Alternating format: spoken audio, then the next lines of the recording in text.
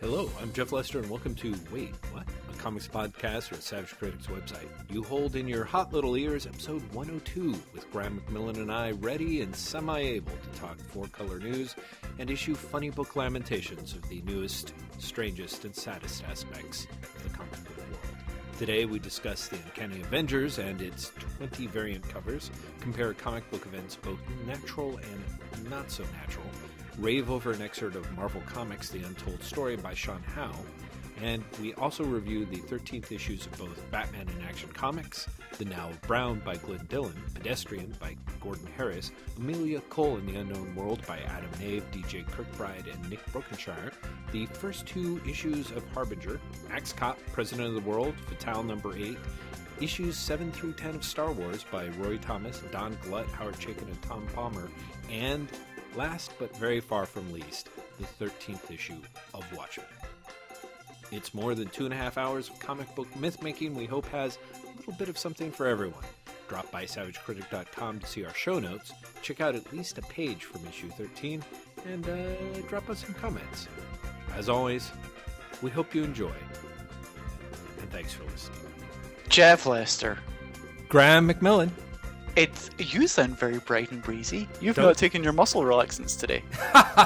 It is true. I actually am muscle relaxant free, and my back doesn't feel like there is a tiny person trying to punch out the back of my kidneys. So both of those are good things, Jeff Lester. I would have to say so, Graham McMillan. I would have to say so. What it is I think you and I are swapping off, like, not being fully there, because as you know, and listeners don't, like, we're recording late today, because when we normally recorded, I had to get in touch with Jeff and basically tell him, oh my god, I'm so busy, I can't talk to you right now. So we're talking like 50 minutes later than normal. Yeah, maybe that's part of why I'm so chipper. Because normally it's like I scream home and tear into the house and start booting things up and everything's like going wrong. And I feel like I'm late anyway, even though I've told you that I'm going to be calling you at 22. And then, for you to ask for an extra 15 minutes, I was like, this is awesome. Like, my computer's not malfunctioning. It's not on me. No, Really, it was me. It was me that was malfunctioning. It's not your computer. It's actually me. Well, apparently that's all I need, Graham.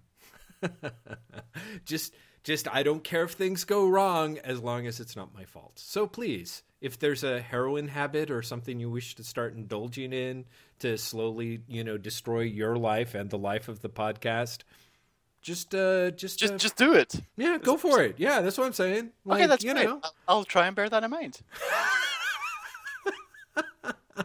I think the best thing about this podcast is I don't know if there's ever been any of my advice you've ever taken, so I feel completely comfortable. You feel okay with? Yeah, exactly. Yeah.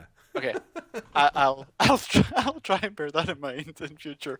Try and take more of Jeff's advice, as long as it's not terrible stuff that will destroy my life. Exactly. Well, I think that's words everyone can live by, frankly. Yeah. So, having established this jaunty tone, comics. Comics, ladies and gentlemen. I have to say, Graham, I was actually feeling pretty jaunty about comics until about 3 minutes ago. What? 3 minutes ago? Nothing major. I just I opened up my browser to the world's most happy news imparting website, Bleeding Cool, and I saw this thing about how Marvel was going to be selling their own stuff at NYCC. And I have not seen this. I just got really depressed. So good. Yeah. I mean, I don't know if you want to jump over that's there. never gone wrong before. Marvel selling their own stuff. Right. True. Please tell me they're calling it like Heroes Universe or something. Yes, the Heroic Age World. No, it's just. I mean, it's not. It's not. I think so crazy. I mean, as Rich points out, that there's plenty of other comics publishers that basically sell their stuff directly at a convention, But I think what disturbs me is the shit that they're selling for the most part is like it's stuff that you can't get anywhere else. Yeah, I mean, there's part of that bothers me. I suppose honestly, there's just some sort of weird. I don't like variant covers. I really feel like Marvel has gone so. You don't like variant covers. Well, what about the fact that Uncanny Avengers has 20 of them, Jeff? Yeah, 20, 20. That's fucking insane. Yeah, I mean that is some horrific sign of something, isn't it? I mean, just don't. It's kind of crazy, and the worst part is, so many people don't seem to have a problem with this. No, they really don't. 20 covers. Yeah, 20. It blows my mind. It really does. Mm-hmm. Mm-hmm. Yeah, it does for me too, and I think that was it. Just something of seeing the little NYCC variant cover for. I'm assuming it's A versus X. I don't know. It's Avengers versus X-Men issue 12. Because it says at the top, Avengers vs. X-Men Round 12 Variant Edition. But it also says AVX right above that. So yeah, but AVX is the Avengers vs. X-Men logo. Because the AVX logo says Avengers vs. X-Men. You know this, right? Don't you? Yes, I do. I just can't keep straight which is which anymore. So this really is the last issue of Avengers vs. X-Men. Yes. Which is like one of the 2 comics that came out this week that are comics and not graphic novels that I've actually read. And Jeff, oh man, I actually had one of those moments this morning where I was looking online for reviews and I saw both CPR and Newsarama give it a really good review, and I was like, they read a different comic. They have to have read a different comic. Tell me, Graham. Tell all of us. Well, okay, what do you think happens in Avengers vs. X-Men issue 12? Here's the cliffhanger from issue 11, okay? Right. Mm-hmm. Cyclops has managed to defeat Emma Frost in a fight, so he now has the powers of all of the Phoenix Five. He is essentially the Phoenix. Right. The X-Men try an intervention on him, which ends with him killing Professor Xavier. And then he goes, "This is how Jean felt." And then everyone's like, he's become Dark Phoenix. Mm-hmm. What do you think happens in issue 12? Well, I don't know. I honestly, I don't know. Because I think, as I told you, what I would love would be the sort of situation where he basically kicks everyone's ass, then in the middle of kicking everyone's ass, essentially realizes that he is sort of following in Jean Grey's footsteps, and using her example from the original X-Men 137, he actually maneuvers himself, lowers his own defenses, and allows himself to be struck down and killed rather than, perpetuate the cycle. So, or rather, he sort of completes the cycle that Jean Grey had started. That's a great idea. Here's what happens. The Avengers and the X-Men try to fight him, and they all get their asses kicked. Right. Everyone's like, well, this is it. We're all going to die. And then Hope and the Scarlet Witch, who, through a series of flashbacks you only see this issue, revealed that Hope is now copying the Scarlet Witch's powers, and the Scarlet Witch is the only person to ever in history stand up to the Phoenix. Because, that's true. What? They then fight him, literally, punch him a lot. Because Hope has also learned how to do the Iron Fist. So they punch him a lot. Then, when it looks like he might win, he then mistakes Hope for Jean Grey, lets down his defenses, and they knock him out with a punch. Because they knock him out with a punch, the Phoenix then goes to Hope, who becomes Phoenix, heals the world after everything that Scott has done, then is talked down by Wanda, so the two of them say, "No more Phoenix," and Phoenix leaves the Earth, and in the process, restarts the mutant race. Ugh! Really? Yes. Oh! Yes! It's that okay. bad. All right. Now, serious, I want to make sure that I understand sort of each stage of the train going off the tracks and plowing into the bus full of orphan children. You're saying that Hope and Scarlet Witch have sort of teamed up, behind the scenes? Well, you've kind of seen them before, talk to each other, but this is the issue where you really see that they have teamed up behind the scenes and have been training together and have fought. Okay, so there is no real indication in the previous issues that this has happened. So it kind of feels like a gimme. Like you got to give it to the creators. Like it just sort of seems to come. It feels like it comes out of nowhere, right? Pretty much, yeah. And then the other thing is that the Scarlet Witch is the only one who stood up to the Phoenix. What is that? What? Are you sure you're? Because I thought they were making noises about the Iron Fist with that. Are you sure you're not sort of like? No, it's Wanda. Okay. All right. So that's two gimmies. And then with those two gimmies in place, they turn mental and magic things into punching. And then after they've successfully punchified, they have a dude mistake his own daughter for his wife. Yes. Oh, she's not his daughter, Jeff. Oh, right. I'm sorry. She's just a redhead. Are you serious? No, seriously. Hope is no relation to the Summers. Who's her parents? I have no idea if you ever saw them. I think Wow. they died at the start of Messiah Complex. Okay, Hope so is that's kid. really, so that's like the shittiest. So he just mistakes the woman that he loved for the majority of his life with a random redhead. It's very smoky, Jeff. But basically what happens is he sees a redhead coming through the smoke and she pretends to be Jean. What? She's like, "It's okay, Scott." And he's like, "Jean?" And then they punch him out. Then they knock him out with a punch. Oh my god. So basically once Cyclops drops the Phoenix powers by awakening the power of the pedo within, then he gets punched by both of them. And then they actually use their magic wishing powers to actually say no more Phoenix. They actually say no more Phoenix. No. They actually say no more Phoenix. Yeah. Like that's a thing that they actually say out loud. Yes. Because everyone thought that when this is the conversation. Wanda walks up to Hope and says, "Look inside yourself. See what I see in you. This is your destiny. You're right. You were born to be the Phoenix, but not so you could wield this power. It's because you're the only one with the strength to let it go." And Hope says, Wanda, I feel like I'm on fire." Then Wanda says, "Back in Kunlun, you were right about me. Once upon a time, I started this whole mess. Please, let me help you end it. No more fire, no more fighting, no more playing God." And the next panel is them both saying no more Phoenix. Okay, did Bendis write this? Is that No, who? Jason Aaron. Ooh, Jason Aaron. No, like Jason Aaron. That's not even the worst dialogue in the whole thing. The worst dialogue in the whole thing is I'm going to try and find it.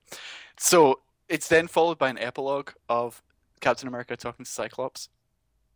After the battle, Cyclops is like arrested. He's wearing a big helmet to control his optic blasts. Arrested? Who arrested him?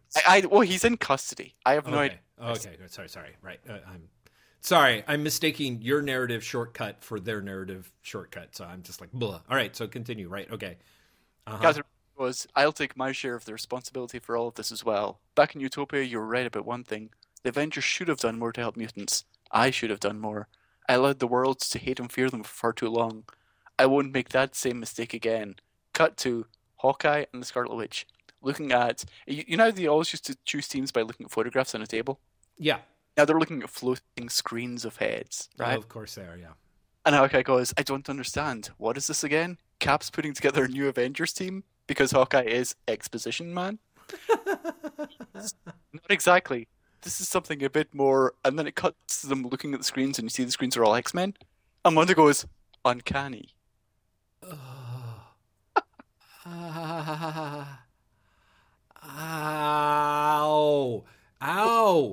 Ow, Graham. God damn it. Seriously. And the line after that, okay, is Cyclops going, "Well then, I guess this begins a new age for Avengers and X-Men both." Oh my god. I don't think I've ever heard anything be so on the nose that it felt like I was getting punched. It's kind of amazing, isn't it? I mean, it really is.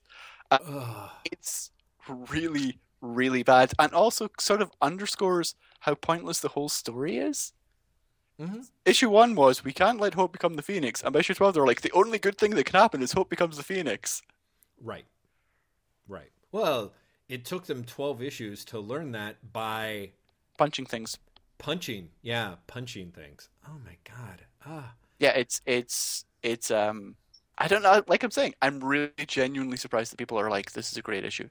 I mean, Nova comes back into it for the first time since issue one, and it appears he's just been flying around the entire time. They're like, who the hell is out there? And Nova's like, this is Nova. I'm a hemisphere away. And then he basically, again, punches Cyclops and flies him into the ground. And that's actually the end, the last you see of Nova. Oh, that's not true. You see him at the end where someone's like, you should become an Avenger. Hmm. Where's that conversation? Thor at the end. Thor says that? But Nova, you handled yourself admirably in battle against the Phoenix. And Nova goes, really? I thought all he did was crash into things really hard, which is kind of a funny line. And Thor goes, we would count you amongst our number as a member of the Avengers. Because, they're really taking anyone now. Well, I mean, that's really it. I mean, it would be awesome for Nova to be like, what? Are you kidding? Like, look at all the muty scum you're letting in. Forget it. Like he's just like a complete bigot, I don't know. Graham, this is horrible. People aren't saying like more things like, hey, by the way, this stank? Or is it just kind of everyone's diminished expectations are like, well, you know what? That didn't stink as badly as I was expecting it to. So I have to say it was a success. At least the Newsram interview is like, the rest of the series hasn't really landed, but this is a great last issue. Really? And in the same review, they're like, yeah, the dialogue's kind of bad, and everything happened expect to happen. It's one of those really weird things where you're like, how is it good then? Mm-hmm. Like, execution is poor, and it does everything you expect it to. Why is that good? Anyway, the last... Because they didn't do it worse? I don't know. I mean, but they just said that they didn't do it well. All right, yes. The last... is Captain America and Wolverine walking out on Cyclops, who is, like, arrested. Okay? Mm-hmm. Right. And Cyclops goes, that's the thing about the Phoenix. There always has to be destruction before the rebirth. That's the last line of the book. Oh, Graham.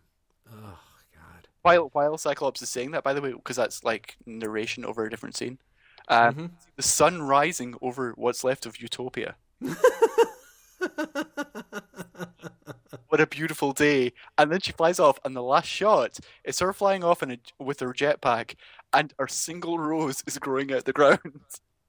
Oh my god! Oh my god! This actually sounds like a parody. Like literally everything is so on the nose. Are you? Oh god! Serious? I'm 100% serious.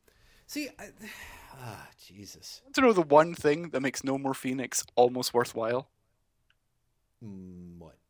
If you also got Avengers vs. X-Men, AVX versus issue 6, you get Hope versus the Scarlet Witch. Mm-hmm. Okay? Written by Kieran Gillen. At one point, Hope headbutts the Scarlet Witch and says, no more nose.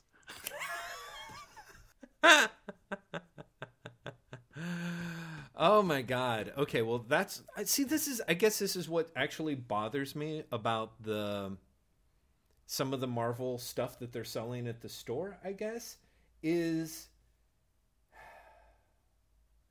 I don't know. It's just this weird kind of like on the one hand, Marvel has managed to dramatically widen its ability to market everything and anything by fully embracing the not giving a shit about anything maneuver. You know what I mean? Like, it's like when you see the cutesy t-shirts that they're selling at NYCC. I'm like, oh, that's great. I mean, there's no book that looks like that, but Marvel has like 15 variant covers that make you feel like they're embracing that look, That's what really bothers me about the whole AVX babies thing. Mm-hmm. I don't know. There's something about that I find really backwards, I guess. Mm-hmm. But I feel like I should be really in favor because they're like, this was, a one-off cover that everyone really liked, and so they decided to do more with it. Great, but on the end, I'm also like, this is a one-off cover that because they're so desperate to sell anything, right? They're going to take this cute cartoon and run it into the ground. Mm-hmm. Well, you know what? Honestly, I wouldn't. Part of me wouldn't mind that almost if it was just. I don't know if because I'm thinking back to the times where God help us all, like Claremont actually figured out a way to put the X babies in an annual. You know what I mean? Like it's weird and uncomfortable, but at least it sort of exists, kind of. Like I think the thing that bothers me is that Marvel kind of those comics seem to suggest that it's like, hey, kind of like we're Marvel, we sort of have it all, but they don't. They've got this really super narrow stripe of something that they are then willing to wrap just about any wrapper around, but it's still kind of the same old bullshit. You know what I mean? Do you not get weirdly reminded of like Silver Age DC? Insofar it's like Marvel used to be like, there's one Earth, there's one continuity, everything happens in that, even if it's goofy. And now, like, we have a world for that. Right. Like, you want A babies versus X babies? Here's Earth A babies versus X babies. You want Marvel zombies? Here's Earth Marvel zombies. Right. Do you know what I mean? Like right. everything, they're so into the idea of franchising their characters, like within their own fictional universe, that they have essentially embraced the multiverse to do that. Right. Well, I don't know. That's actually a really interesting point because I feel like, how do I think that there's something there that I can, even without the muscle relaxants, I'm just not sharp enough to wrap my brain around. I think it has something to do with, like, arguably you could say that the Silver Age DC books, like if you look at Silver Age Superman stories, for example, like Superman in and of himself kind of like you played with the iconicness of Superman to create your story, I guess, if you know what I mean. Like Superman, like the story value of Superman really wasn't especially high, but there was a weird meta value that you had by having Superman's head turn into a giant robot, and then you told a story about why that would happen. Or you could have an imaginary story, or you could have any number of things, but essentially you were sort of like there was nothing really, it was almost like it felt like there was nothing really left to explore with the character, and because he was exhausted, the only thing you could sort of do was sort of stretch silly putty over his face and warp it. You know what I mean? Sure, and in that sense, it almost makes sense that Marvel are doing this now because they have also completely exhausted their characters. Right. And I think that's what really bothers me is that it feels like this complete state of exhaustion, where even the things, that AVX is almost like a 12-issue Silver Age story, or really a lot like, God help us, a 12-issue mega event that really has about the same consistency and credibility as a Bob Haney Brave and the Bold story. You know what I mean? See, I disagree with you on that. Well, see, don't get me wrong.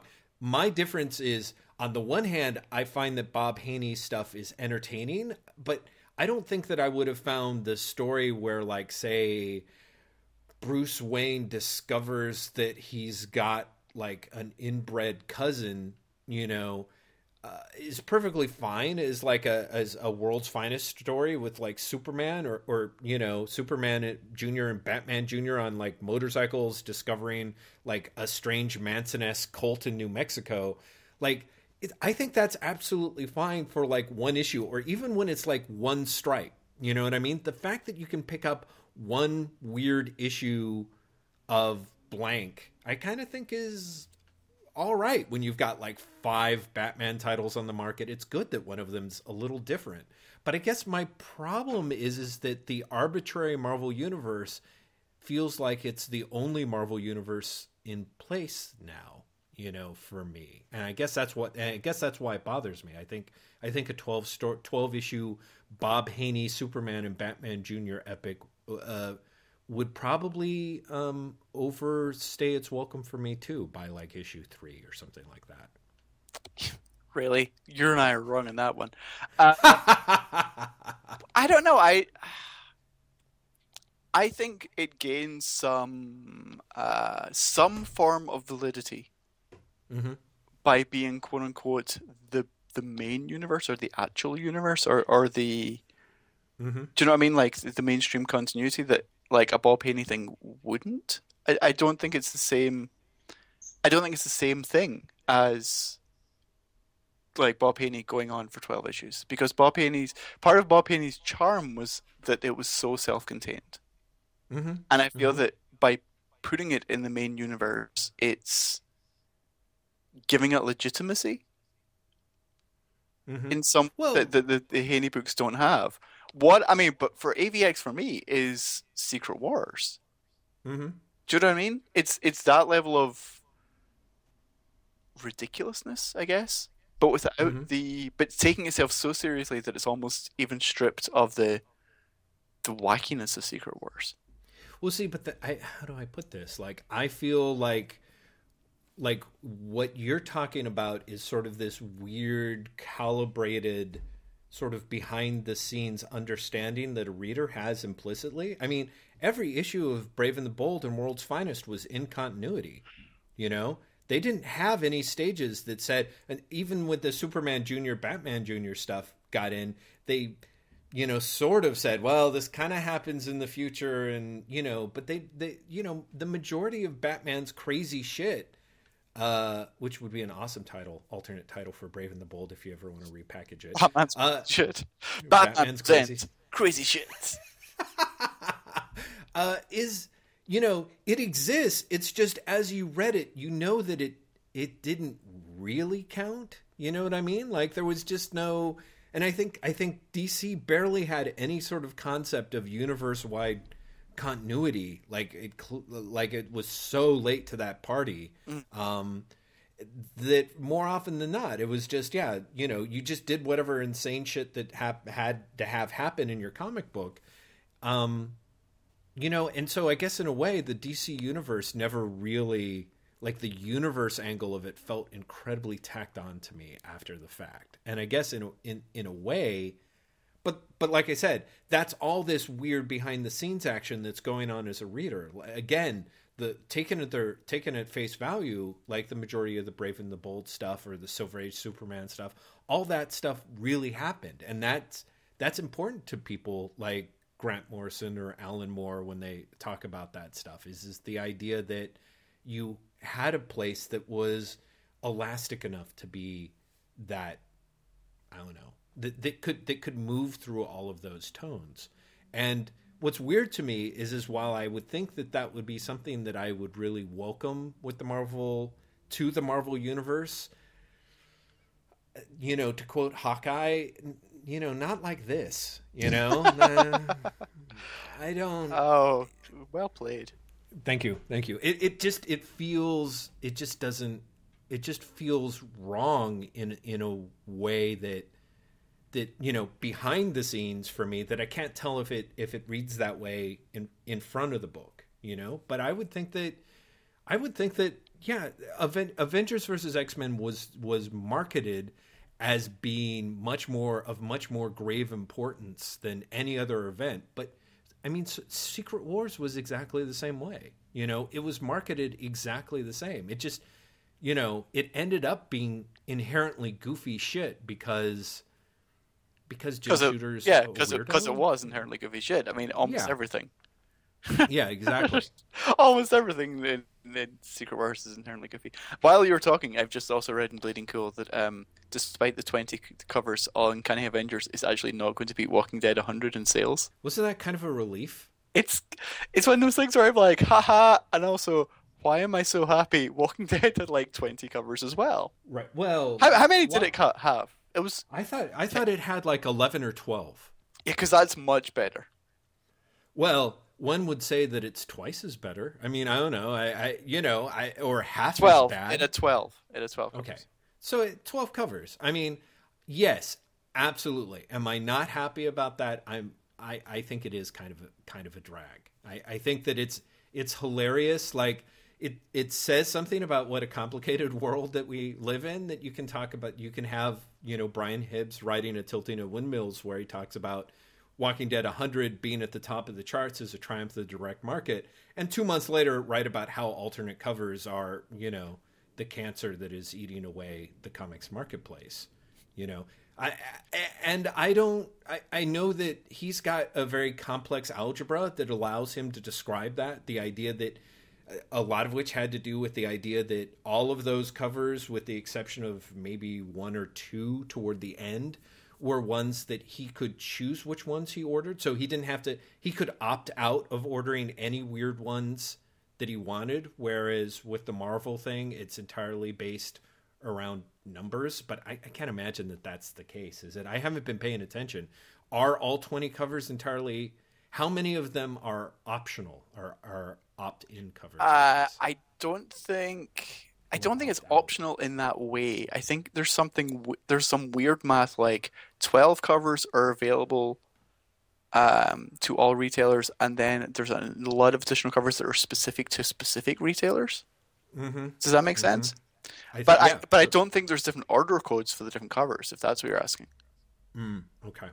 But yeah, so I mean, like, for example, like Hibbs would say that, you know, with the exception of the 3 at the end, or of the Walking Dead 100 covers, the vast majority of them were like, he's like, I could order 100 of the wraparounds, or I could order 20 of the wraparounds, 20 of the Quietly, 20 of the blah blah, you know. And he's like, I could mix and match it. If somebody wanted to order all of them, I could offer that as a, you know, I could sell that to a specific customer.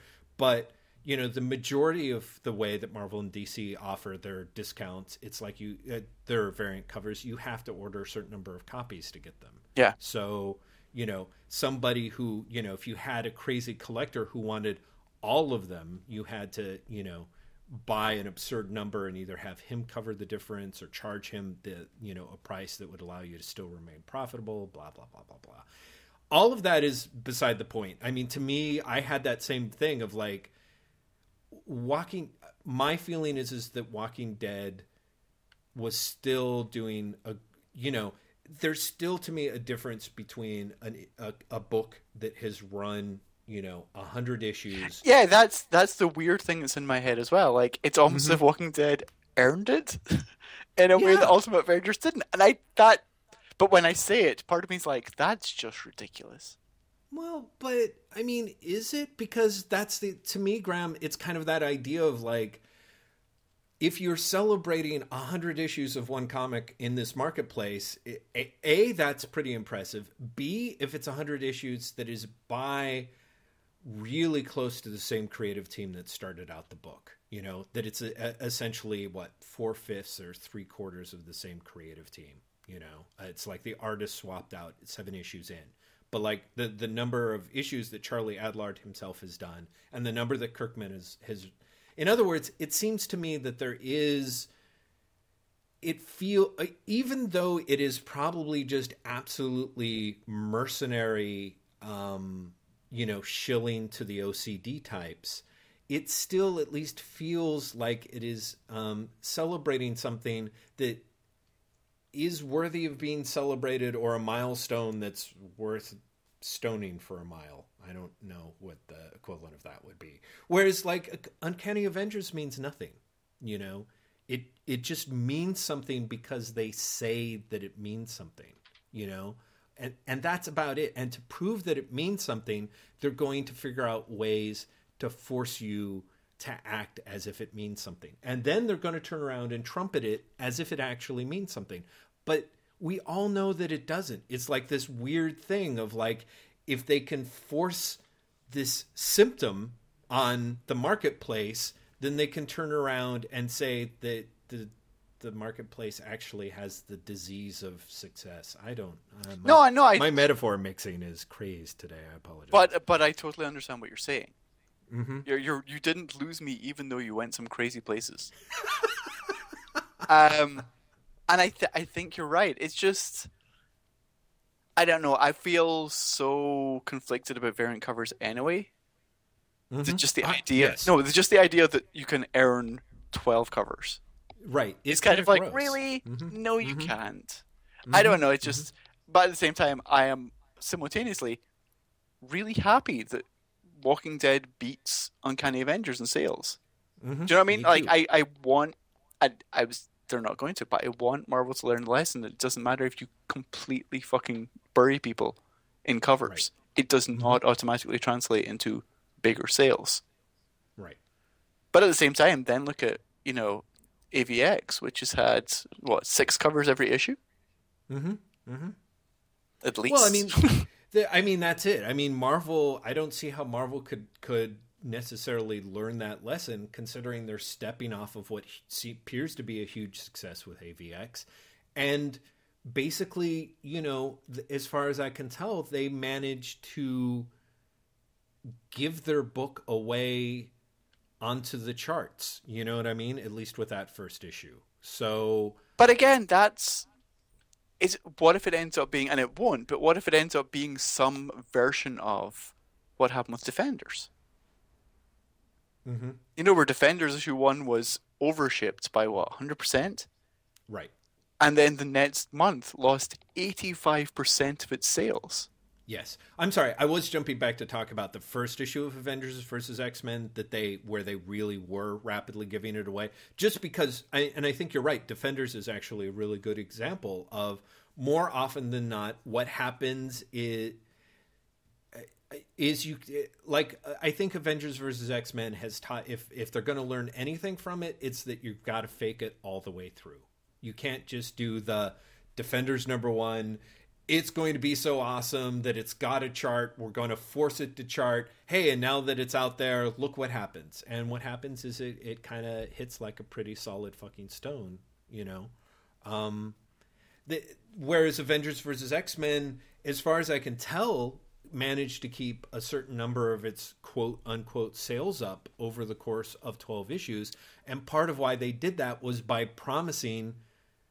having something to try and promise at every fucking angle. I mean, if it wasn't alternate covers, it was, and free digital downloads, it was the fucking Infinite comic and the goddamn scanner, and they did everything, but came to your house and made out with your mom if you bought the 6th issue. So, I love how for you that is a sales enticement. My mom's very lonely. She's a very lonely woman. Listeners. It's just the way you came closer to the mic there. That was kind of disturbing.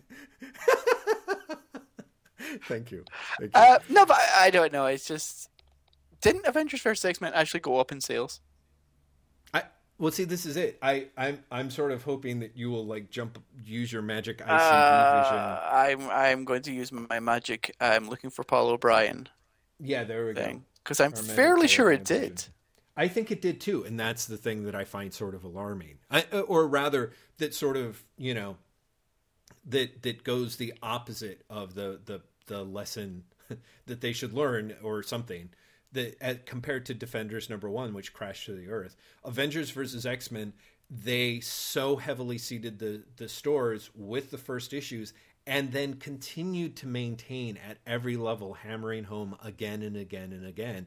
I mean, I guess this is what bothers me is that 9 months ago, a year ago, you had people like Axel Alonso saying that the message that they were getting from their readers was the idea that the readers wanted storylines that quote unquote mattered. And the thing that drives me nuts is it seems as if Avengers versus X-Men within the universe mattered very little. That's the whole thing. They were sold as this really matters. And to be honest, outside of the death of Professor X, it doesn't. Mm-hmm. You get to the end, and they're really...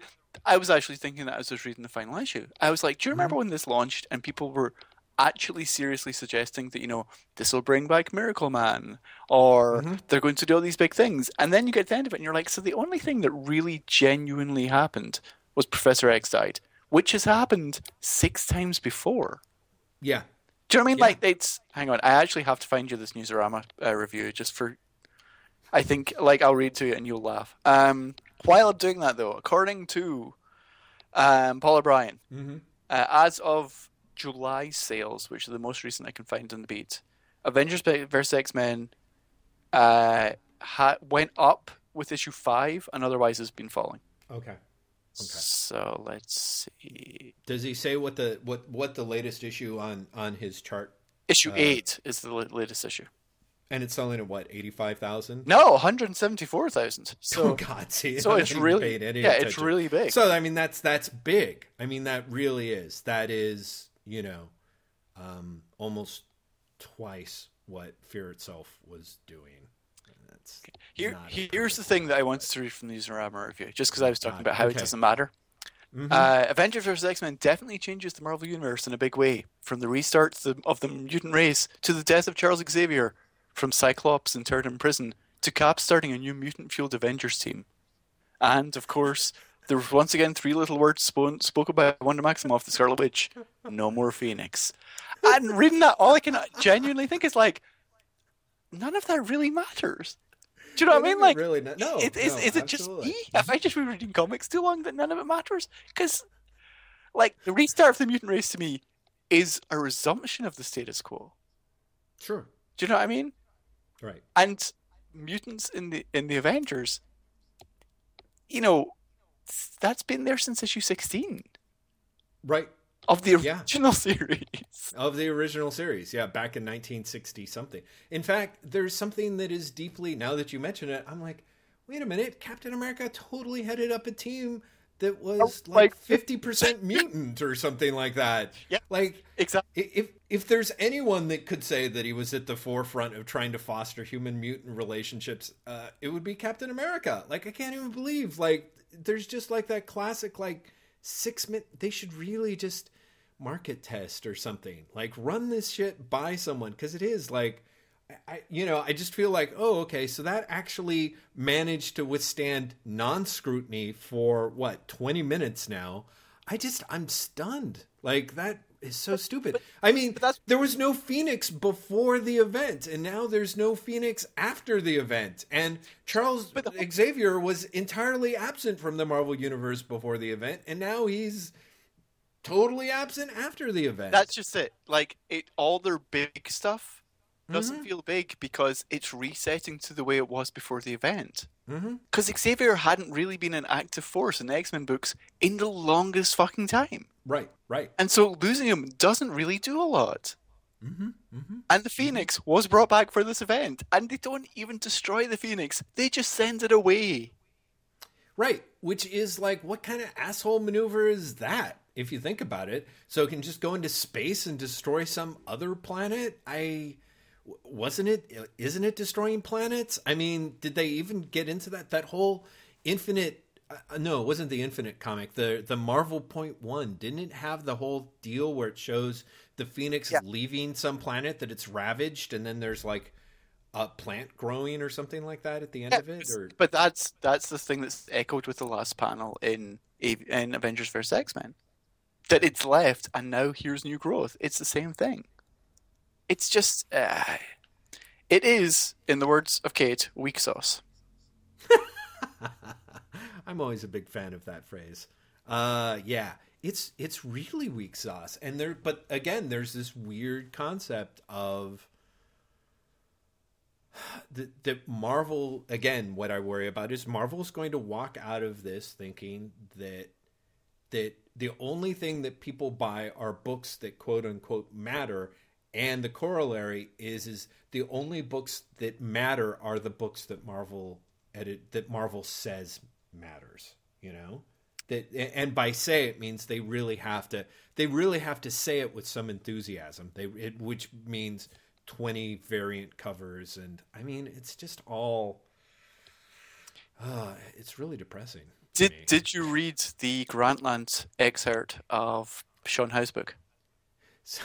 Speaking of depressing, except the opposite. Yeah. Oh my God. I swear to God, I mean, really, was that not just I'm getting this book the second it comes out? I wanted to weep. Just reading those 2 pages of Grantland were like, I was like, oh my God, this is kind of, it was like someone was like, had figured out like the special, like, killing maneuver that kills you with pleasure, like I just sat there, like I think I might have been drooling openly. The fact that thing opens, like it mentions Starlin, Englehart, Don McGregor, and Steve Gerber, like in its like quasi introductory paragraph, like all but had me like weeping. Like that, like I know people say like, "Oh, that's the book for me" about certain things, but goddamn, if I can't figure out how Sean Cleefield's book is not literally the book for me, you know, I just Sean Howe, first of all. Sean God Cleefield is someone else. Yeah, it looks amazing. For everyone who doesn't know what we're talking about, Sean Howe's written a book called Marvel Comics: The Untold Story, which is essentially the history of Marvel. I think from like Fantastic Four, right? I don't think it goes back that much earlier than that.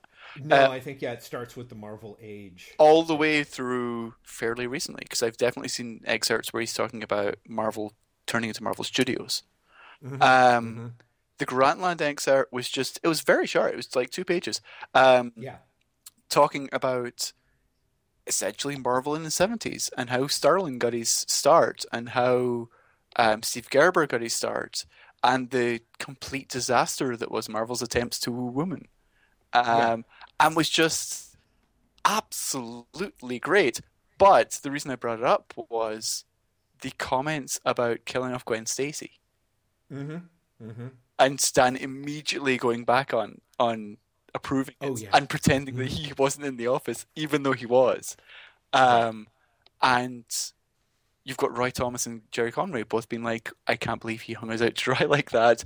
And then more or less being like, yeah, but that's Stan. Right. Well, okay, so the thing that's actually really funny that you know, is like total nerd thing, like it'd be really amusing to print out that article and give you and I like highlighters and let us highlight the stuff that we didn't know before reading it. Because that's the thing that actually is terrifying to me is that I of course knew a majority of that stuff, but even in the course of like 2 pages, like if that's not interesting enough to you, I love the fact that actually someone compares Gwen Stacy to Stan Lee's wife, which I thought was holy shit, and brilliant. Then Storm as well. Yeah, and I was like, oh. So they're basically like, yeah, Stan Lee just keeps creating his wife in comics. Yeah, and she's like this blonde, unbelievably passive character that everyone talks about like she does things, but you know, it's really like, you know, she kind of doesn't. So, you know, it's great. I mean, I thought that was like just like, you know, it's like, oh man, that totally pins it down. Now, I know that there's actually a lot of people that would say that that's not entirely the case with the stuff that happened with Sue Storm as she developed. Which I wouldn't buy. Like Sue Storm and Gwen Stacy, even both being written by Stan Lee, you wouldn't necessarily mistake the two for one another. But I think there's such a really good case being made there. There's believe me, Graham, so many sections of this thing blew my mind. Whether it was talking about the, you know, various acid trips that Englehart, Starlin, Milgram, and Alan Weiss would take and then stumble around all night in New York, to the fact that like Roy Thomas's wife like was assigned to write one of the feminist books and basically came back and was like, I'm divorcing you. You know, I mean, just like all sorts of like the shit that I did not know on here. There was so much just great stuff. It really was just like, have you been following his Tumblr? Because his Tumblr is just spectacular. Just exactly. Stuff.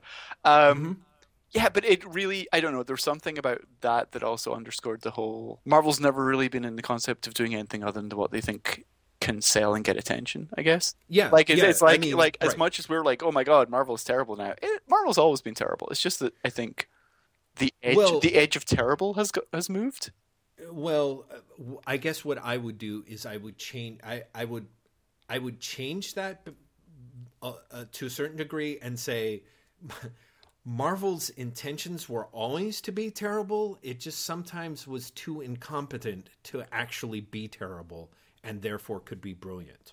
You know, like there really is a lot here that is that you know, it to me is a very crucial point of things, which is Stan Lee nails down the fact that it is supposed to be about the illusion of change. And he mentioned it earlier, but he so totally didn't have the time or the attention span to make sure that illusion was in place. And instead what you got were guys who were literally, you know, moving those goalposts, who literally took the idea of Marvel Comics and tried to make it a reality.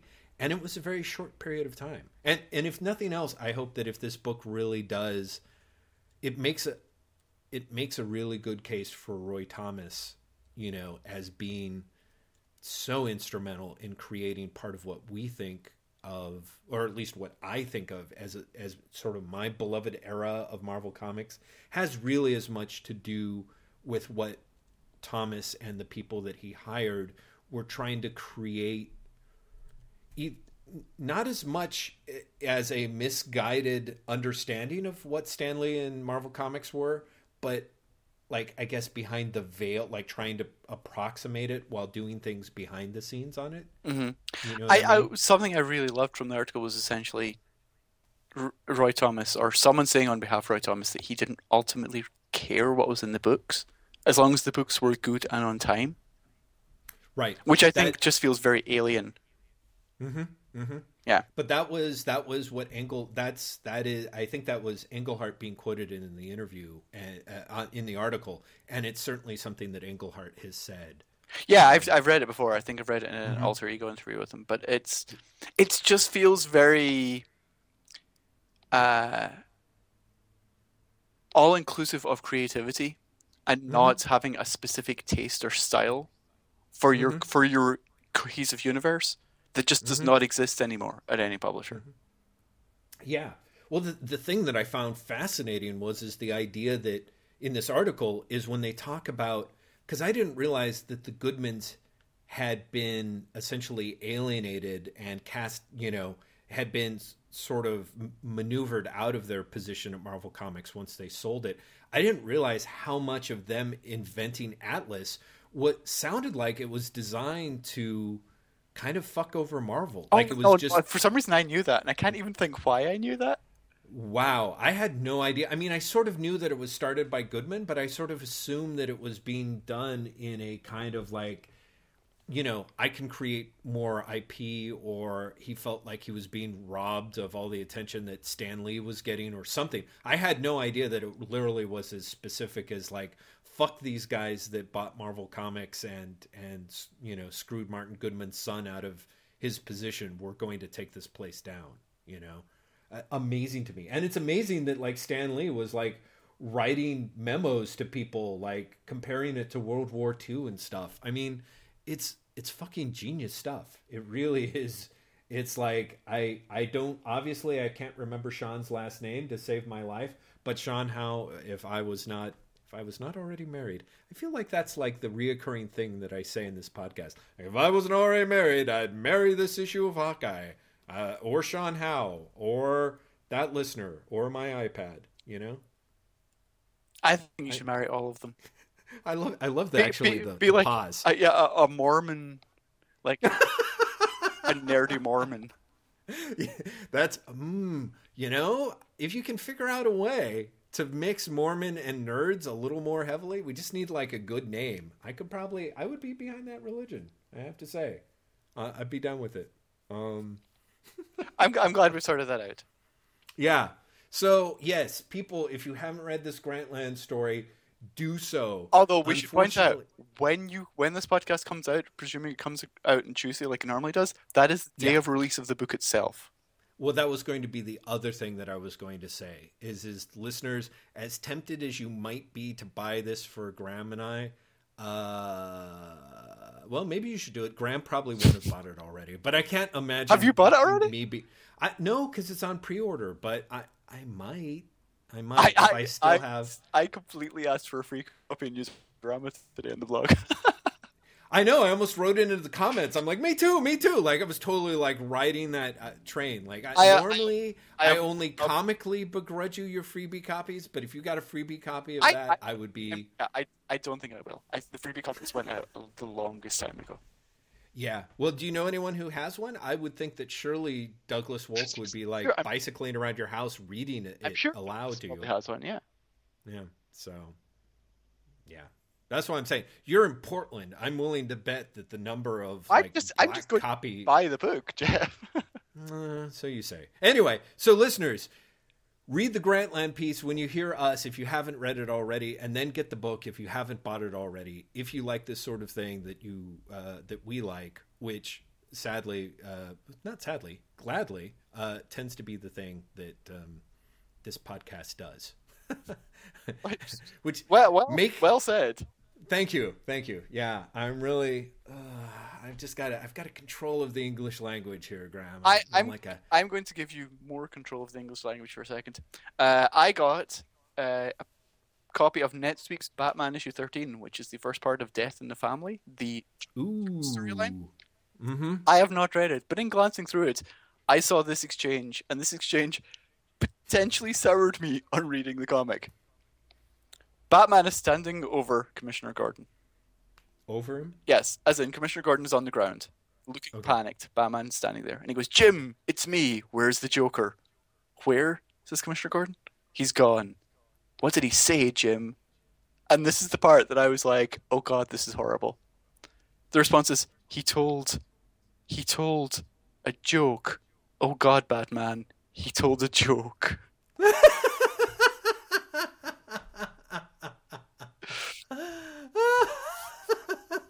That's an entire page. An entire page of the comic. Oh yeah. Oh God. Oh, you pacing bastards. Well, I have to say, this is one of those weird things. Like, normally when I read a book, I'm like Mr. Like, yeah, 9 times out of 10 I do it for the writer. I've defended my Batman I know purchasing. You're doing it for Greg Capullo, and to be fair, looking through it, Capullo is on, as the saying goes. Yeah, I mean, that doesn't necessarily justify it when it's a crap comic in many ways, but there is part of me is like, I gotta admit, I'm looking forward to the motherfucking comic, even though I'm gonna feel A, motherfucking embarrassed by it, and B, appalled that I'm spending motherfucking $3.99 on it. Speaking of which, Action Comics. I haven't read it. Like I said, the Avengers comics are the only actual comics, because I spent the rest of last night reading the Now of Brown. Oh yeah, right. Oh, talk to me about Action Comics though. Action Comics, I wanted to get your take on it, because it was one of those, like, I'm not sure how I feel about it, because it's one of those, like, it's an Action Comics that it's a Superman story that's a Halloween issue, and I don't want to give too much away, but well, okay. The main conceit that I will be giving away, but I'll withhold some other information, is the idea that what people think of as ghosts in this world have been essentially the Kryptonian convicts in the Phantom Zone, so it starts, it's got, Superman essentially being haunted in the Fortress of Solitude. And then where it goes from there has varying degrees. It's literally titled "The Ghost in the Fortress of Solitude," and it was one of those Grant Morrison experiences where it felt incredibly slapdash. There was an argument to be made that at least he wasn't wasting my time. Like, there really was a way in which I was like, wow, this could have been like just about anyone else would have taken all the ideas and the go points for it and at least turned it into a 2-parter, if not like an actual 6-part story. Mm-hmm. And Morrison pretty much gets it done in, his whatever 22 pages, and then he's got, Sholly Fish does a backup story that is related, but not as much of a, here I'm actually wrapping up the story thing, Yeah. He's got his little grace note that most of the time he's done. So between that and the art, which was by Travel Foreman, I was just very torn, because I'm like, because it had a lot of the things that I like, but not really in a way that I like them, I suppose. You know what I mean? Like, it's like if someone served you a meal of all your favorite stuff, but only managed to cook half of it, Yeah. You'd be kind of like, eh. So I was hoping to find out if you've had the same feeling, but I have not. I did not read. Sorry. That's not a worry. So maybe we should talk about the other book that you read before I. Let's, because I want to start Yes. with this. Jeff Lester got me a birthday present because Jeff Lester is lovely. And that birthday present was The Now of Brown, which is a graphic novel by Glyn Dillon, whose name is really familiar to a certain generation of people, namely people who read Deadline in the 1990s. Because Glyn Dillon, who is the younger brother of Steve Dillon, came up through Deadline. He had Planet Swerve and another strip in there that I can't remember the name of. And he went on to do some Vertigo stuff, but not a lot. Before pretty much disappearing from view. I think he went on to be an concept illustrator for movies, but I could be wrong. Anyway, he's back in comics with The Now Brown, which he's written and drawn, which is about a woman called Now Brown. That's Nao. Who is half Japanese, half English, lives in England with her mother. Or lives in England because her father left for Japan. She doesn't live with her mother. And has obsessive compulsive disorder.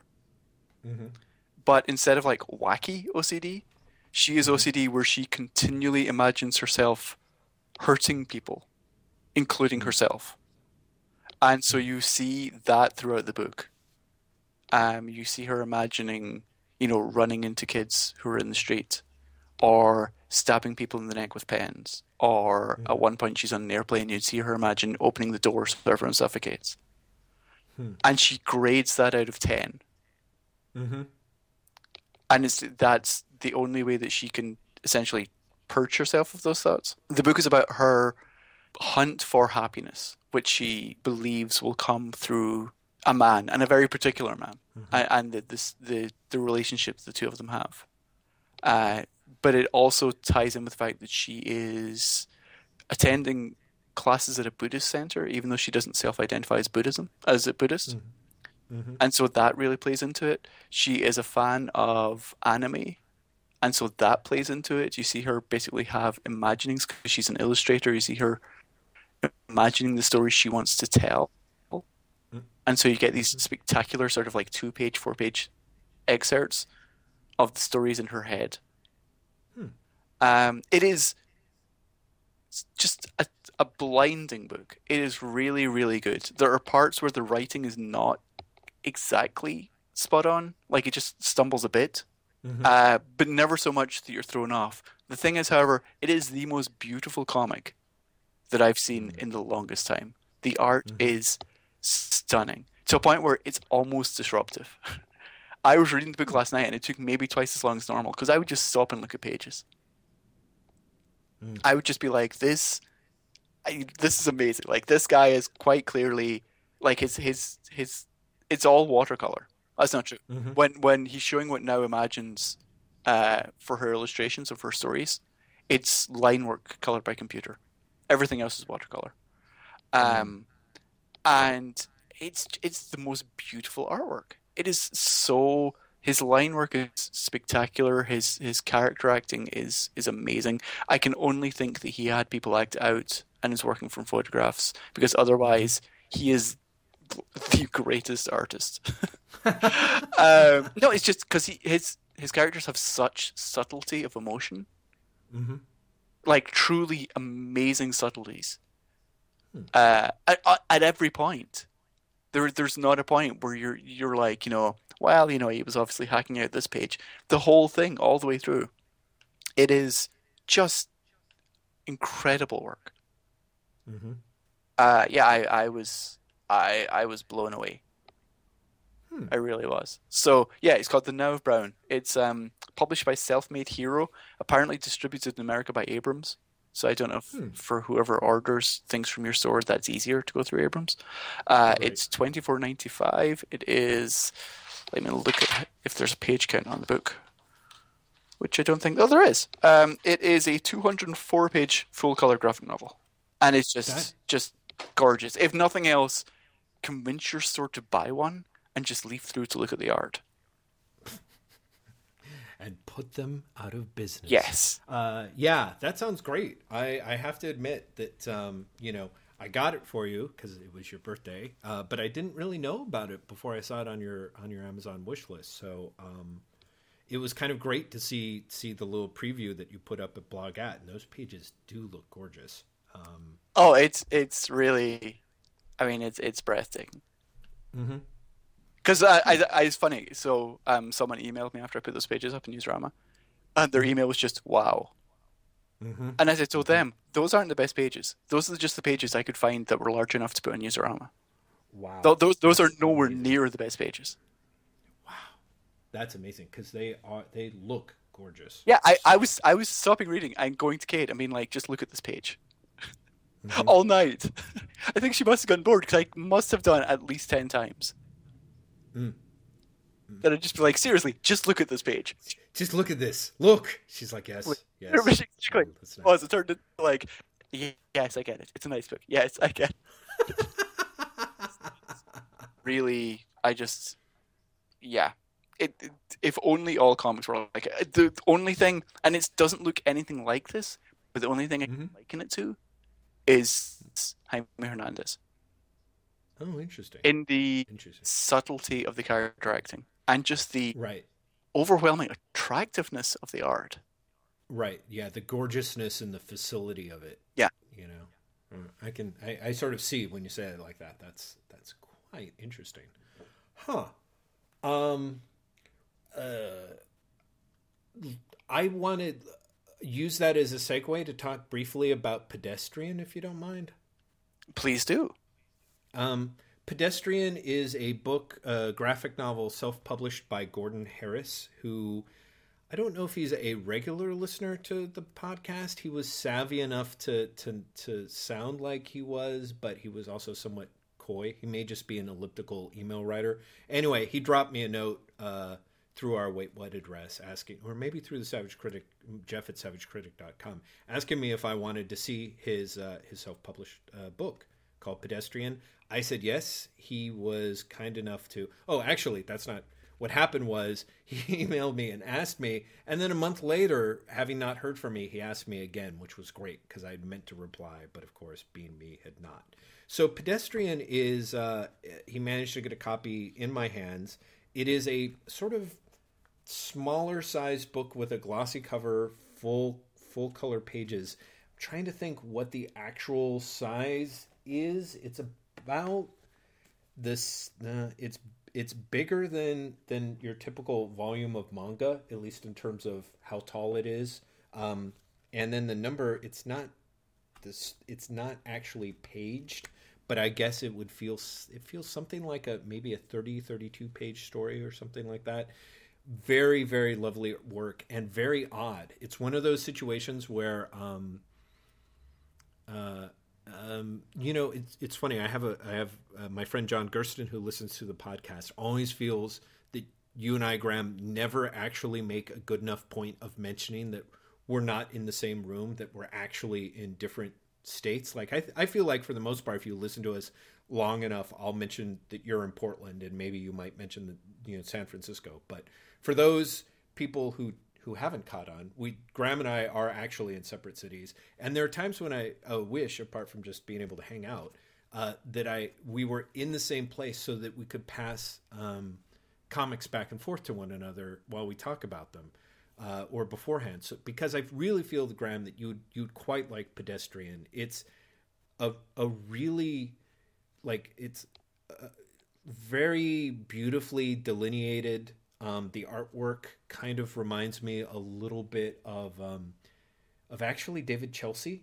I'm sure there's probably other people that it might remind me of, but like David Chelsea, or maybe a slightly less cartoony Rick Geary or David Boswell a little bit, kind of just that very fine sort of pencil line that's not quite in the linear clear sort of school, but has like a very thin, precise line that gives everything very close to sort of the same weight. And then he uses a lot of color to make the book feel real vibrant. Like I said, for some reason, it reminds me of when I see books that Rick Geary has done in color in some ways. And it is a very loose post-apocalyptic novel. The apocalypse has essentially happened, but it's almost more like the apocalypse that Meredith Burgess Meredith was hoping for in that one Twilight Zone episode, in that everything has sort of disappeared, all the people have disappeared, and so you've got a guy in a bellboy outfit sort of wandering around New York in the first part of the book, like with a portable chair and table, and taking it and setting it up in various locations to drink coffee and smoke cigarettes and sort of think about the various times gone by, essentially. And in the course of things, as he ends up finding a package in the middle of the street that has an address on it. And so he decides to deliver the package out into the country to this one house, and doesn't find anyone there, but then actually does end up bumping into another person. So, I mean, it's almost like, I don't know, like if you could imagine, like if Jim Jarmusch had tried to direct an episode of Lost, basically, you know, it's got all these like huge, big, juicy plot hooks, but for the most part, it ignores them to show little quiet moments about sort of the passage of time and the ruminations of the characters and their interactions. And as they talk, you find out essentially more that every apocalypse has happened kind of at once, you know, and they're not really sure ultimately what did end up taking out the rest of humanity as far as they know it, because there's essentially so many possibilities mentioned by one another throughout the book. And then toward the end of things, they encounter a third person. And then at the end, some guy who looks like Elric pops, you know, cuts his way out of what it looks like a porta potty to me, but is, you know, I'm probably missing the actual reference. Like it's probably some, I don't know, it's probably not an outhouse, but he essentially cuts his way out of an outhouse with a big black sword, and everybody introduces themselves to him, and essentially they shake hands, and then somebody goes, "That tea sounds really good now," and the other person goes, "It sure does." So it seems like a very Graham McMillan book to me, you know. No, like, it sounds like a very Graham McMillan book to me. It's lovely to look at. It's very you know, I don't know. It's got the skills in some ways to sort of overcome its tweeness, but at the same time, as much as I loved it, I also kind of felt like it felt like a project that stopped. I'm not really sure that it gave me enough of you know, that Barton Fink feeling that I felt like I was really totally hooked. But it is a gorgeous book, and I don't know, I feel bad because I feel like we already missed SPX or something like that. But I kind of feel like Gordon Harris, people should keep an eye out for him. Let's see if there's any sort of form of contact information that I can give other people about it. Strikes me as far too self-effacing to have actually done that.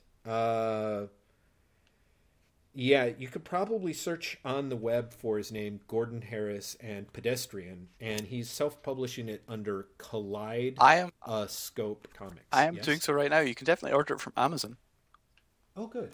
Here you go. And also, if you go to pedestrian.net, it looks like you can get a preview, you can buy it, and there's also something called Pedestrian Swag, which takes you to, a Zazzle store where you can get t-shirts and mugs and stuff. Ah, perfect. So, yeah, it's a very unique little experience. I was really glad. Oh my God. And it's 60 pages, not 32, which shows you again that I can't count. And Gordon he's in Annandale, Virginia. So I would assume that he would hit SPX and some of those other big shows, but people should try. And, I think if you like that very, very offbeat experience and you like discovering what a really quality printed book from somebody who I think has you know, has a lot of chops, and I would be really curious to see what he's going to produce next. I definitely think you should check out Pedestrian. This reminds me, and it's not something I've read recently, but just hearing you talk about it.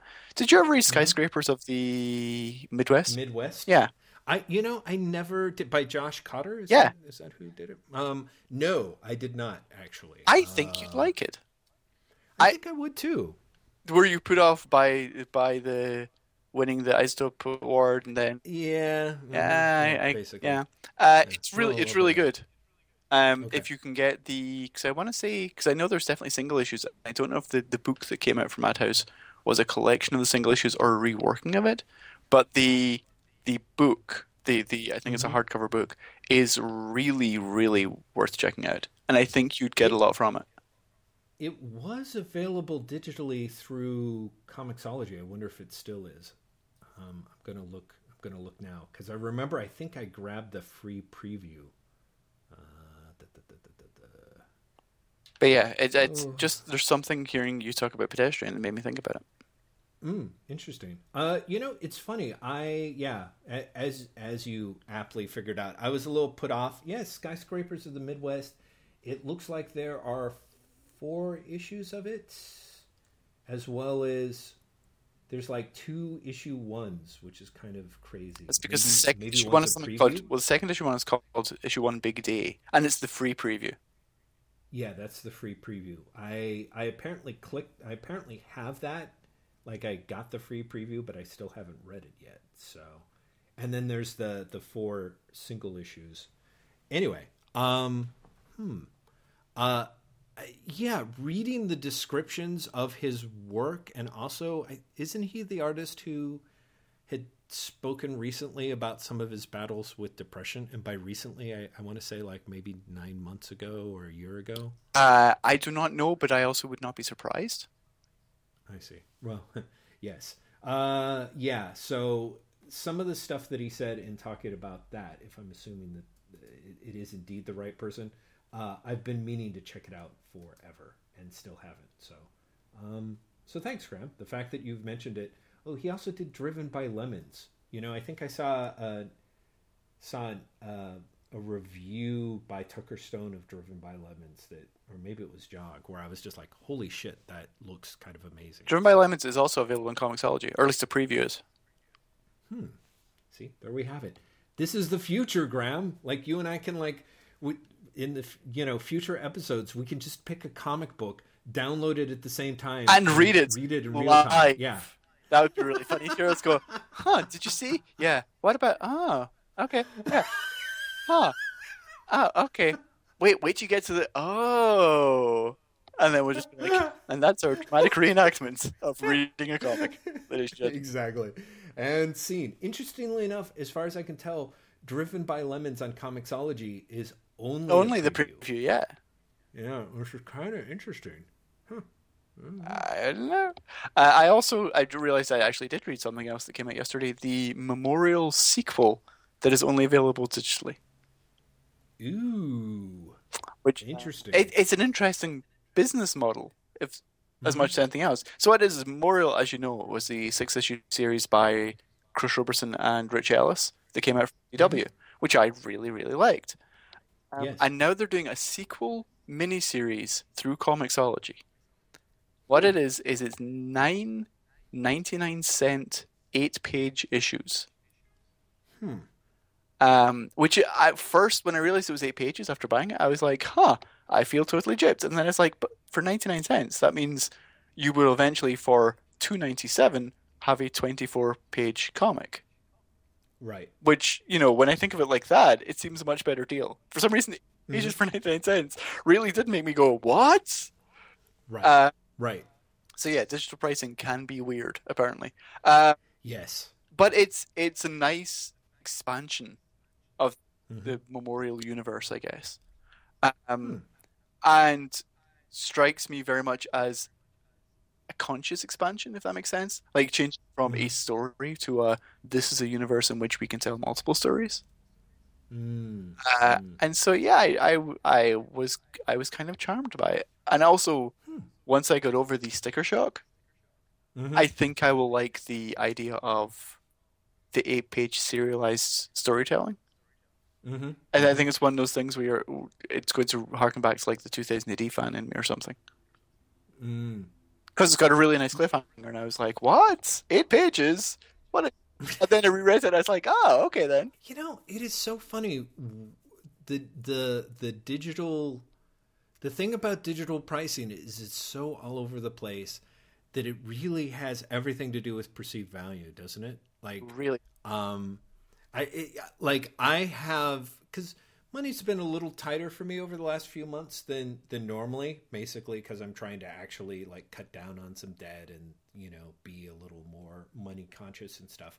But I keep like there have been at least 3 times where I've gone to the 2000 AD app and almost pulled the trigger on a subscription, and I'm just like, but it's so expensive. And I mean, it's really a very good savings compared to than if you were buying it in print. And yet for whatever reason, I think I'm very spoiled because spoiled, I don't want to say spoiled, but on the other hand, like for me, like getting Shonen Jump Alpha, like I guess that's part of this weird thing is I keep wanting to do something like that with 2000 AD, where every Monday, all I have to do is remember to turn on my iPod and go open up the Viz app, and I get anywhere from between 100 to 160 pages of comics. And it's kind of great. It's something that I really look forward to every week. And all I have to do is just open it and download it. And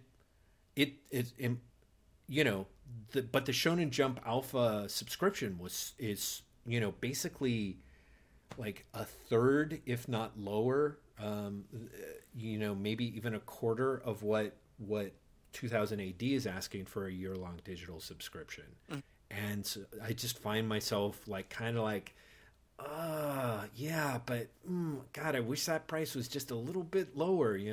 I find that all the time with American comics. Last night I was like, I kind of really want to catch up on Daredevil, but it's $3.99 digitally. Oof, And I yeah, just can't do that. But at the same time, I'm not sure why I can't do that. Because it's not like I will be reading it any less. Mm-hmm. Right. Yeah, I don't know. I mean, it's weird. It's a thing that I've had. Like, I've had friends who've bought all the issues of Saga digitally, and they like the book, but they'll tell me, they're like, yeah, I was rereading the issue, and it's just on my iPad, and I'm like, I really feel like I'm missing, like they're literally missing being able to hold the comic. And for me, of course, it's like this huge relief to not have to worry about storing the motherfucking floppy. And yet, by the same token, I wouldn't want to pay more than $1.99 for it digitally. I tend to balk it at $2.99 or up as a price point, unless the page count starts getting up there. It's kind of crazy. I wish. I don't think I'm actually kind of glad it isn't getting standardized anytime soon. Whoa, here's actually a great example based on your recommendations of it. I totally had forgotten when Valiant had its sale on Comixology a couple of issues back, a couple of weeks back. I bought the first 2 issues of Harbinger, and read them this week, and they were great. Like, I really enjoyed them a lot. Like, it was really like holy shit, between this and Unknown Soldier, I'm like, wow, Joshua Dysart has become, for me, really a writer that I'm going to have to start looking actively for his name on stuff, because I think he's good. And I just enjoyed the first issue.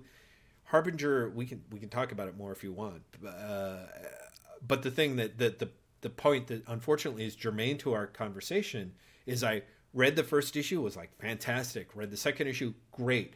Then they had the third issue available digitally, and it was $2.99, and I was like, I just kind of can't do that. No, exactly. It's so weird. I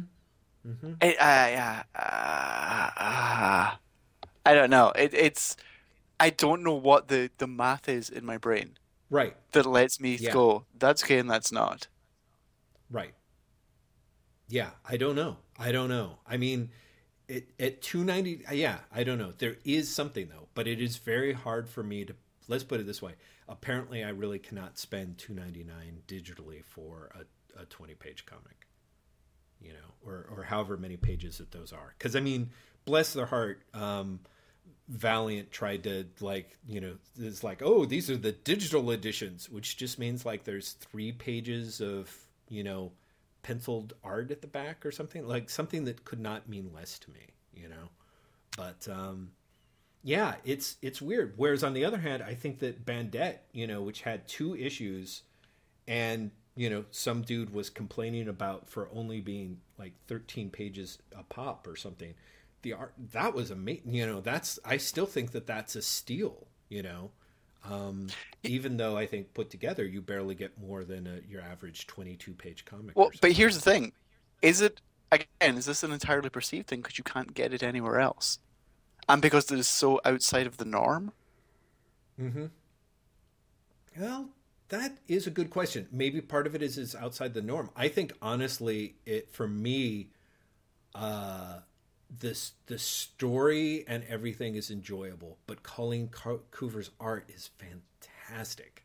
And so for me, the idea of like you're balking at paying 13 pages of Colleen Coover, drawing amazingly and coloring her own work, just kind of like, are you nuts? You know what I mean? Like it just is. It's weird. Like I think that's where the perceived value is. Whereas for me, as much as I like the art in Harbinger, it was great. I mean, it's no Colleen Coover. I mean, what is these days? But it's kind of like there's these weird areas where it's like I pick up. I don't know. I don't know how to describe it. I mean, it's just funny because I would have to say that over the last 9 months to a year, one of the things that have made me tear my hair out has been people complaining that digital comics are too expensive. When I'm like, but there's all this amazing work out there and most of it's pretty cheap. And then finding myself still kind of going, yeah, it's $2.99 for a digital comic, like a digital issue. Like if the digital issues of Batman are $3.99 now, aren't they? I don't. Yeah, on day of release, yeah, and then they go down to $2.99 after a month, rather. Okay, after a month. Yeah. So yeah, I mean, believe me, if those things continued to go down and bottomed out at $1.99, I'd be all over that. Oh, I'm sure they will. I hope so. I don't know. I guess I should really look and see if they have, right? I'm going to see how much. Yeah, I mean, I don't know. Action Comics #1 is now at 99 cents. Is it? Action Comics #2 is still $2.99 though. Yeah, see, that's the thing that kind of gets me. But eventually there will be a sale. That's the other thing. We made the joke last week about waiting for the sale, and I think that's completely valid. Mm-hmm. Eventually there will be a sale. Well, this is what I find interesting, because I know that I did this with Jennifer Blood, is I bought all the issues in a sale, and this is probably what's going to happen. In fact, I'm kicking myself now for not thinking of it. I should have gone to the comic store and I would actually pick up the physical floppy issues of Harbinger, just like I picked up the physical issues of Jennifer Blood that they didn't, have. Because weirdly enough, then I'm back to this idea of like, well, sure, I'm paying $3.99 for it, but it's a physical comic, and in theory, even if I sell it for $1 or $2, a blah de blah. I don't know. Like listening to us talk about this, I'm sure people who have been torrenting their comics for like the last year are just laughing at us. Yeah, like what in the hell are you people talking about? Like, why are you even wasting your energy on it? But it feels like this important. Like, I do want to pay people, and I don't even want to, and I want to make sure that people get paid in a way that they can actually profit from it. But, but at the same time, part of me is like, I just can't pay $3.99 or $2.99 for a 20-page Big 2 comic at this point, You're getting close to walking away from DC like you are Marvel, my friend. Well, that's it. It is kind of shocking to me that the number of books that I buy from DC, like, I just haven't been paying attention, but they're, most of them got up to $3.99, and it's kind of, at least there's that tier structure in place so that they're not charging me for the books that I'm not reading. I don't know, Graham. I don't know. So, comics, everybody. Should I do a quick rundown of some of the other books that I read? Yes, because yeah, because you were smart and read lots of things, as opposed to me being like, I have to read this 200-page graphic novel because it's so good. Well, that's great though. I really envy that sort of feeling. So, right, first two issues of Harbinger quite good. Like I don't know if you felt the same way, but it really, like, normally when you've got comics with kids with kid protagonists, they generally don't the author usually ends up feeling like they're trying too hard to capture kid speak. Mm-hmm. And I really felt one of the strengths of Harbinger were, for the most part, the three teen characters really feel like genuine teenagers to me. I mean, admittedly, the female character is still pretty heavily a cipher in the first two issues, totally. Which is but kind of intentional as well, though, because exactly he fucks with her head. Right. So you don't really know who she is because technically he doesn't even really know who she is. So, but I actually thought that the two young male teen characters did a great job of feeling very much like real people, and real people who were the age they were supposed to be. Now, remind me, where does issue 2 end? Issue 2 ends with him being recruited by the Harada Foundation or whatever it's called, right? Exactly. Yeah. Exactly. So, you know, and you pretty much assume that you're going to see the two characters that he leaves in the dust behind, but that's kind of why I was asking. Yeah. Exactly. So I don't necessarily know where or how they end up doing. And interestingly enough, I didn't see the what was the superhero movie that was made this year that Chronicle. Wasn't the superhero movie? Yeah, thank you. I really got, I haven't seen Chronicle, but it kind of people's description of it made me think of Harbinger. Also in the sense that I got, that Harbinger also has seen Akira a couple of times, Yeah. I got a very Akira-ish vibe off, an American Akira vibe in a way that was not a bad thing. So I like that. I read the third issue of Amelia Cole in the Unknown World, and I was really happy that there are 3 issues of this book out. I think Adam Nave and his team continue to do like a really good job of making a fun, interesting comic that seems to be coming together nicely. I mean, I also think that, Adam was kind enough after last time where I was like, yeah, it's good, except for some things that kind of bug me and I think are some beginner mistakes. And he emailed me and was like what? And I, ran it through the little series with him. And, that it's a team that's really committed to growing their craft. And if nothing else, I feel the fact that they've got 3 issues out, hopefully they're seeing the money that allows them to continue to create it. But it's a good fun book. It's something that I'm really glad is in the marketplace, Yeah, it's something that because I read it as well. Did it come out this week or last week? I know that I read it at some point. Yeah, I really like it. I have the feeling I might like it more than you. I have the feeling I may be more forgiving of its flaws because I definitely have a nice warm feeling when I finish it, for want of a better way of putting it. It's something that I wish more people would read, if that makes sense. It's one of those things that you kind of think, if you could make this people's first comics for a certain demographic, I think they'd get it. I think they'd get it in a way that people who are, probably the traditional comics market would not. Mm-hmm. Mm-hmm.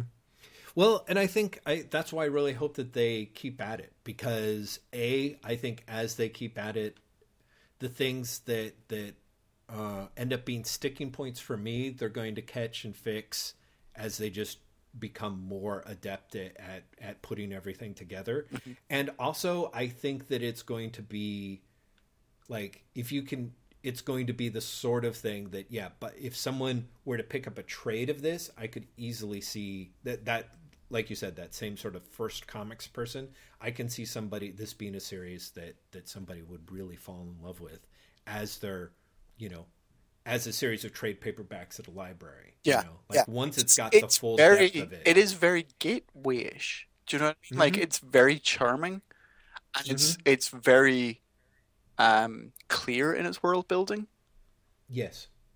And Yeah, yeah, I yeah. think those are qualities that would really do well with people who are not very familiar with comics.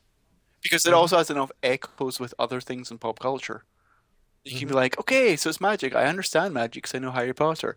Okay, so it's alternate worlds. I understand alternate worlds because whatever. I've seen Fringe. Do you know what I mean? Like Right. there's enough things there Mm-hmm.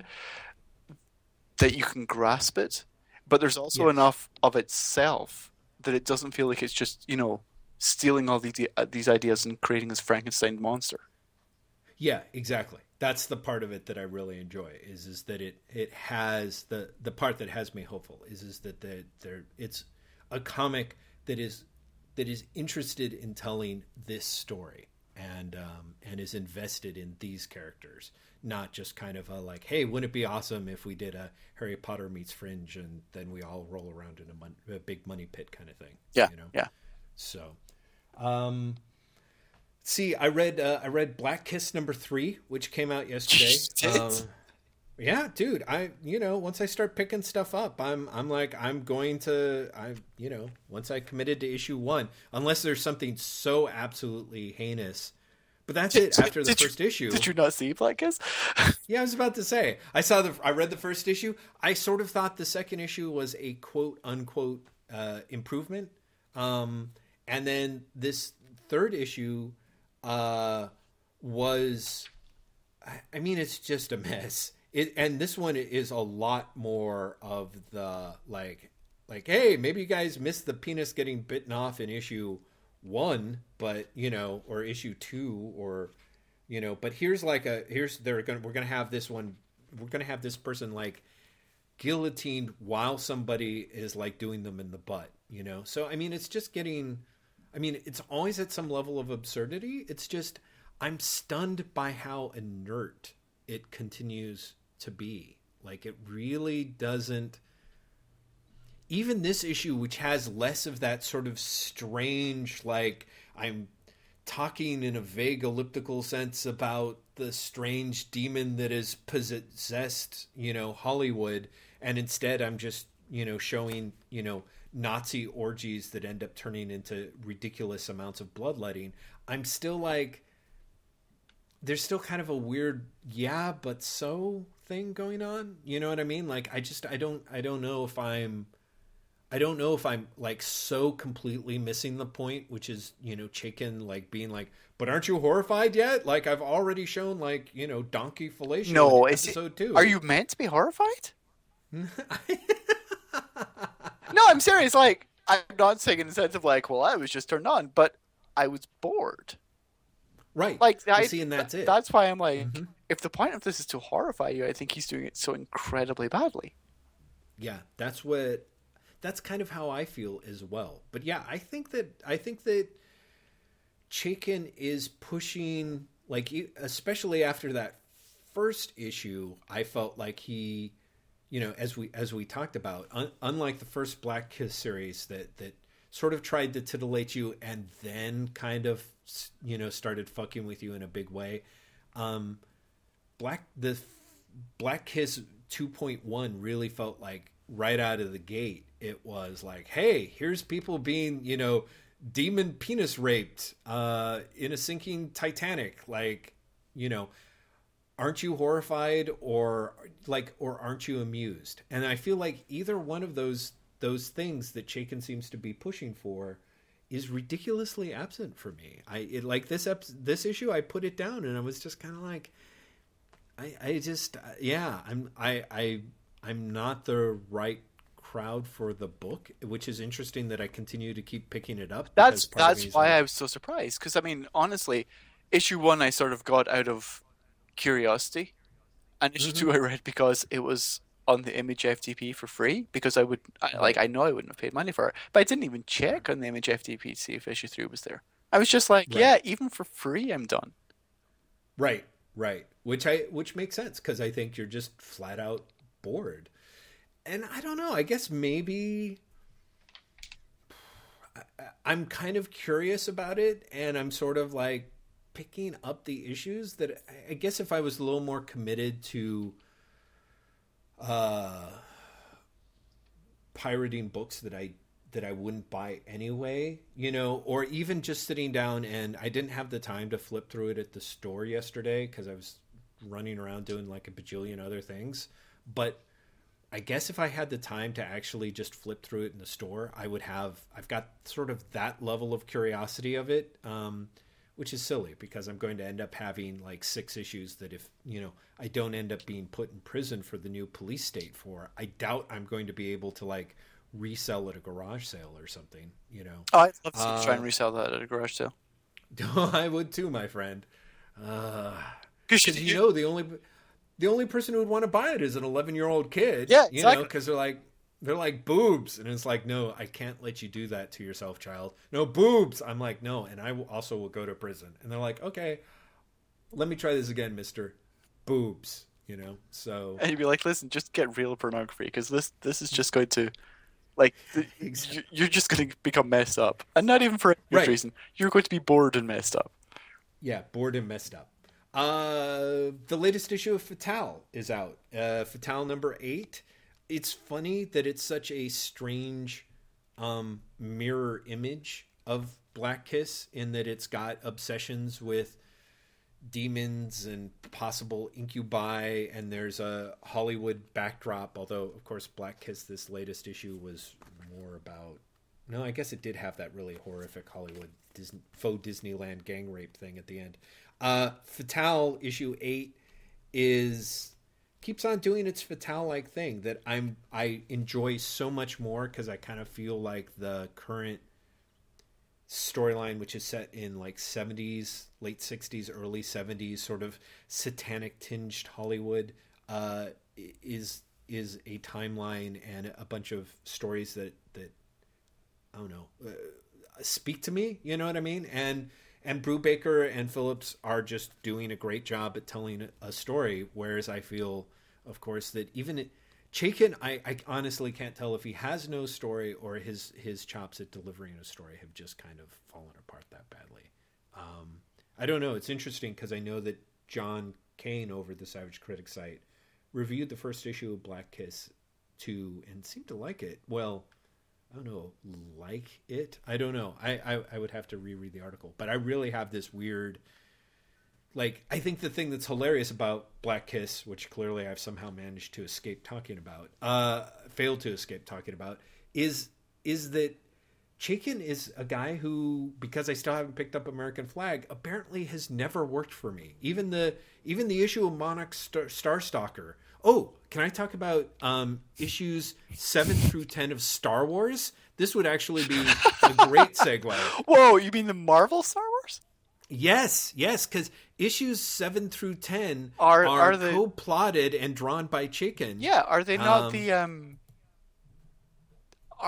they're the Green Bunny episodes, right? They're the Magnificent Seven issues, yeah. Yeah, the Magnificent Seven Samurai episode. Okay, so here's the thing, Graham, because like me, you only remember the Green Bunny. Oh, no, I remember rereading it. Here's the thing, I don't remember it, but I remember rereading it and being like, I don't remember any of this. Right. So I reread it, and I remembered, of course, so the thing that is really weird, like, it's not...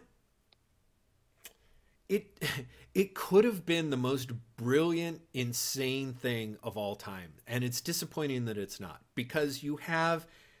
The story is, as you know, Han Solo forming the Seven Samurai / Magnificent Seven to defend a group of farmers against a group of bandits.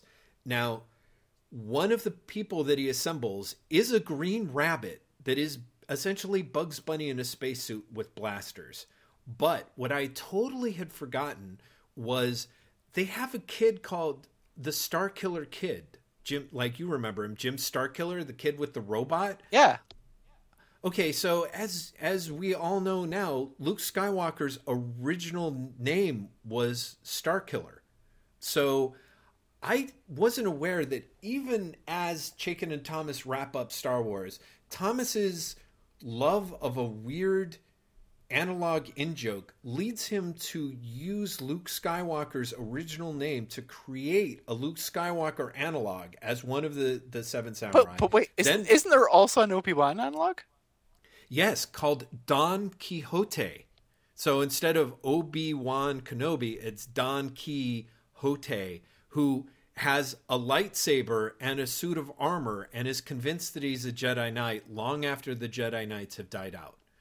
So you have a Bugs Bunny analog, you've got a Luke Skywalker analog, you've got Don Quixote / Obi-Wan Kenobi shout out, and then the guy that they're fighting is Sergio Aragonés. Okay, I do not remember that. The bandit is this guy with this huge mustache called Sergei Aragantix. No. So, oh my God. Yes. How could I have forgotten that? I don't even think I knew. I don't even think I recognized that. That's amazing. Yeah, so they're fighting Sergio Aragonés for reasons that escape me. He's the evil, bandit king who's got a huge mustache. And then, as if things didn't, mess with your brain enough, in one of the issues, 2 or 3 issues in, Han Solo and his dudes are fighting the flying dudes who are flying, the evil dudes who are flying around on their magic sky bikes or whatever. There's this shaman of the village who keeps insisting that he's the only one who can protect everyone. And he basically summons the creature that bursts out of this mountainside to protect everyone. And of course is a rampaging monster. It's Godzilla. It is an enormous lizard with scales on its back, and although it can't breathe flames, it shoots a beam of psionic power out of the center of its forehead. So what you're saying is this is quite clearly a comic that I need to reread because it is the greatest comic ever. Well, that's it. Part of me is Graham, I mean, I can understand why you forgot every bit of it, because going into that last issue, it's Bugs Bunny, Sergio Aragonés, Godzilla, Don Quixote, and Han Solo in a ripoff of the other Akira Kurosawa movie, as opposed to the one that Star Wars actually ripped off. You're just how can that fail? Honestly, I think they should have turned the Clone Wars into this 4-issue epic. Because and honestly, it ends up being not especially good. So definitely, I suggest you reread it. Don't be surprised if you forget it 5 minutes after you do. But at the time, I was reading it going, holy shit, I forgot fucking Godzilla was in here. I was like you. I didn't recognize Sergio Aragonés. And apparently I didn't recognize Godzilla when he popped up and started shooting psionic beams out of his forehead to knock down, to knock guys out of the sky while people are talking about womp rats and lightsabers and blasters. It's unbelievable, Graham. That is spectacular. Yeah, it really is. It is certified Graham McMillan spectacular. Clung clung. Which actually, that reminds me. Hold on a second. Oh, I should have known. Yeah, I didn't think to do it before, but hey. Yeah. Anyway, so I read that. And it kind of wait. Okay, here's the question: why did you read that? Was it in a Comixology sale or something? Yes, there. Well, no. Star Wars is carried by Dark Horse, of course. So on a Dark Horse sale, about 6 months ago, I picked up the first of the Star Wars Omnibuy, or maybe it was, around Christmas. They usually have one sale where they mark their stuff to 50% off. So, because there's some great stuff, there's some terrible stuff in there, but it's the second Omnibuy that has the spectacular Simonson run. Yes, which I ended up checking out of the library for you and way back when, and enjoyed it. And then this first omnibus was there, and it was pretty cheap. So I was like, why not? I'll have some fun, sort of reading it on nights where I'm just kind of hanging out with nothing to do. And honestly, I have to say, those 4 issues with the giant bunny and Godzilla and Sergio Aragonés kind of made it worth a purchase for me. It really did. I was glad that I picked it up and read it. On a similar note, Axe Cop 3, President of the World, was kind of great. I know it's not the sort of thing that you dig, but there was a point at the ending of it where I was like, it was just so brilliantly Silver Age Superman stuff. Like it really, honestly, to me, seems to be. I don't really know if that it perhaps proves what you've kind of always said and not liked about it, that maybe Ethan Nicole, the grown up, is using his brother as too much of a smokescreen to make sort of faux, naive, crazy stuff. Mm-hmm. But I was actually really amused that this story had the classic, like, oh my God, the aliens have come up with the perfect, like, attack that is going to make, everyone on Earth stab themselves and blow up. And then the way that gets reversed on everyone, I don't know, man. It's like, I know Axe Cop doesn't ring your chimes, but for me, like, every issue of it is kind of like what I think I'm going to end up seeing when I sit down to watch a Michael Bay movie. And usually more often than not, do not. So Axe Cop 3, President of the World, was great. I met Dylan Cassard yesterday, who is a guy who listens to us. I wish I had been smart enough to, in fact, why did this computer suddenly turn off?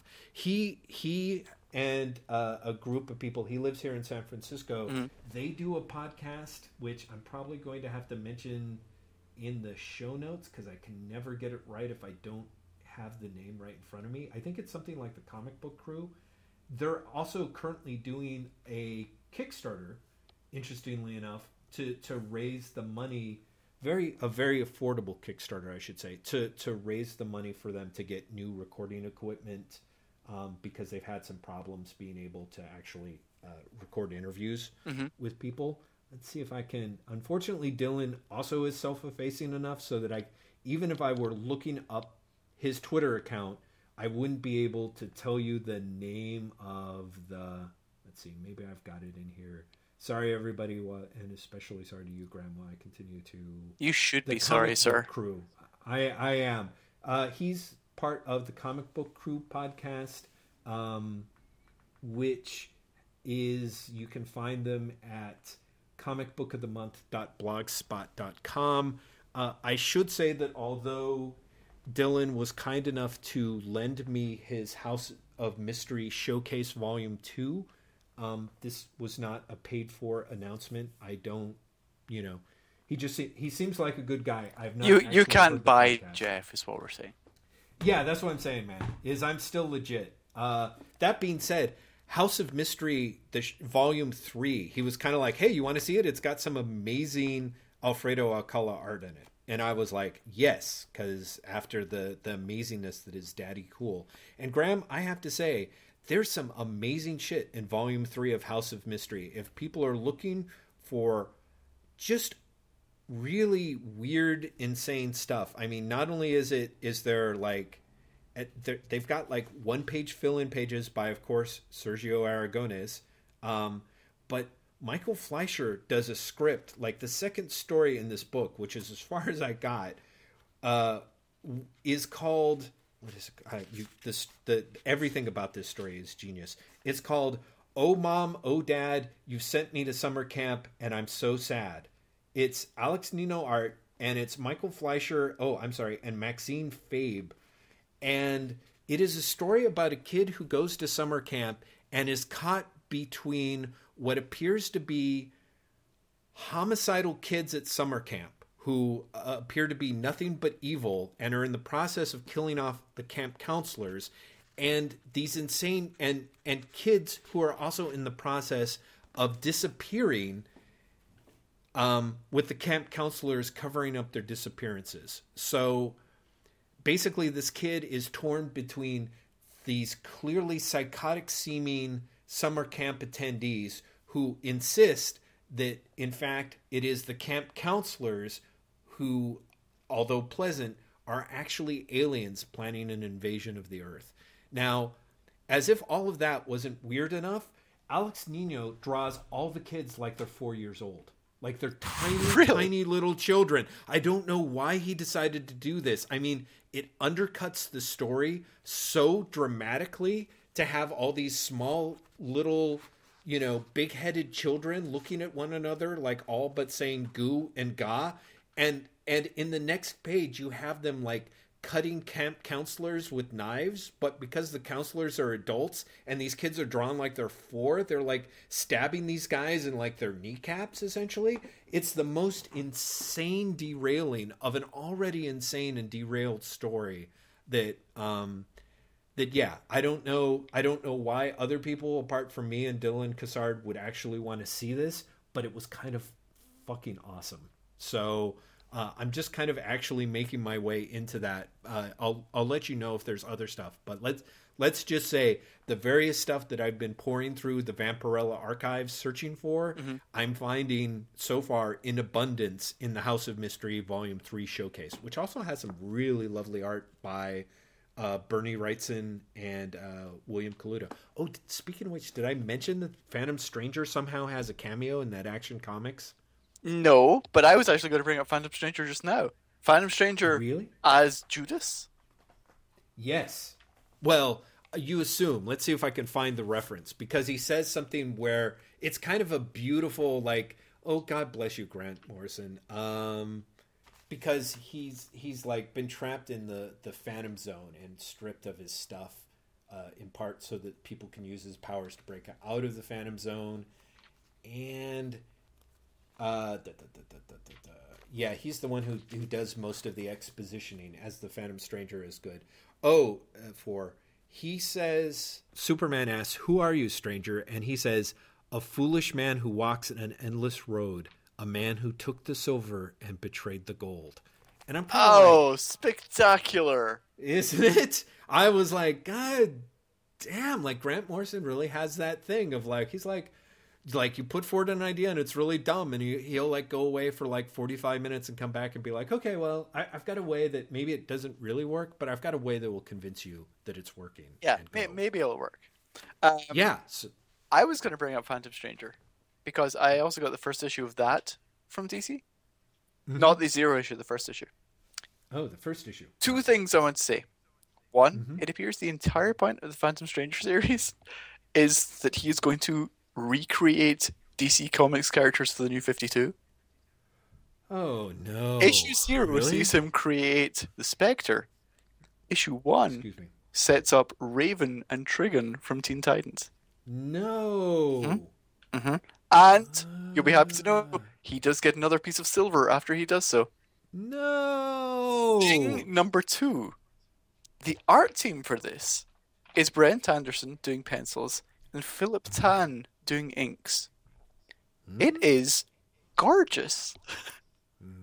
You know, I thought the Zero issue looked lovely, which Hibbs was kind of like, really? I thought that was Anderson and someone, wasn't it? Yeah, it was. I might just have been Anderson. It wasn't with Philip Tan anyway.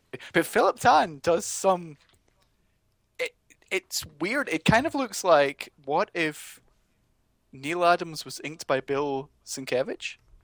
Good Lord. It's really... people are going to see this and be like, no, it doesn't. But there's something about the line work that's very Sienkiewicz, but also very Adams, I guess is what I'm saying. There's a lot of cross-hatching. There's a lot of like really nice, sensitive line work, which when you're doing it over Brent Anderson, who's, you know, a fairly solid penciler anyway, it's a surprisingly nice-looking book. The colors are just a little bit too garish, but that's kind of true of every single DC comic these days. Yeah, really kind of surprisingly nice, if terrible, book. Wow. Huh. So it looks lovely, but man, I can't believe that. Boy, that kind of sucks. The whole like create a mystical hero or villain in the DCU and get one piece of silver back. It's terrible. It's a terrible idea. You know what I mean? It's like the Phantom Stranger has become like a cigarette machine in reverse or something, you know? That's actually, it says that at the very start. Does he? His origin. I do like that he says at the start, "I know everyone, then no one knows me. I am the Phantom Stranger," and it's the logo for the Phantom Stranger. I love it when comics do that. I do. I love that stuff too. I do too. Shoot, man. Well, so do you have any theories? Like, how long does this series go on? Do you want to figure out who else he creates? I really don't know who else because I that really took me by surprise when I was like, "Oh, holy shit, it's Raven." Mm-hmm. Let's see, who else do you think Dan DiDio really likes? I don't know, Necron. Yeah, I was gonna say I don't know. it's going to have to be some supernatural character, isn't it? That's the link Right. so far. Yeah. Blue Devil's already slated to come back. Hmm. Um, Dead Man's already been Felix recreated. Faust. Felix Faust. Does anyone ever really dig Felix Faust? Hey, he killed off the elongated man in 52. Oh, right. But that was kind of like he was there, It but he was there. happened to be you there. know? Yeah, exactly. Yeah, I mean, that's sort of like such a like I could, it just seems like that seems like such a weird piece of Mark Wade caprice. Like, oh yeah, Felix Faust. I don't. I gotta admit, I would bring back Felix Faust if there was a character named Oscar that I could pair him with, and they could be like roommates. Oh my god, that would be spectacular. Yeah, I would totally. That's the only reason why I've ever wanted to ever think about Felix Faust was just to be able to do some weird supernatural odd couple analog with him. Then that's part of what drives him to evil or something. Do-do-do-do-do-do. Oh boy, Graham, I wish I was like industrious enough. I'd like, come on, just do a couple more bars of that, and we can turn it into a ringtone. Like I the honestly Wait can't What remember what ringtone. happens in the song. All I remember is it starts off by going, "Everybody knows," and it's something like that they are an odd couple. It's a terrible, terrible thing.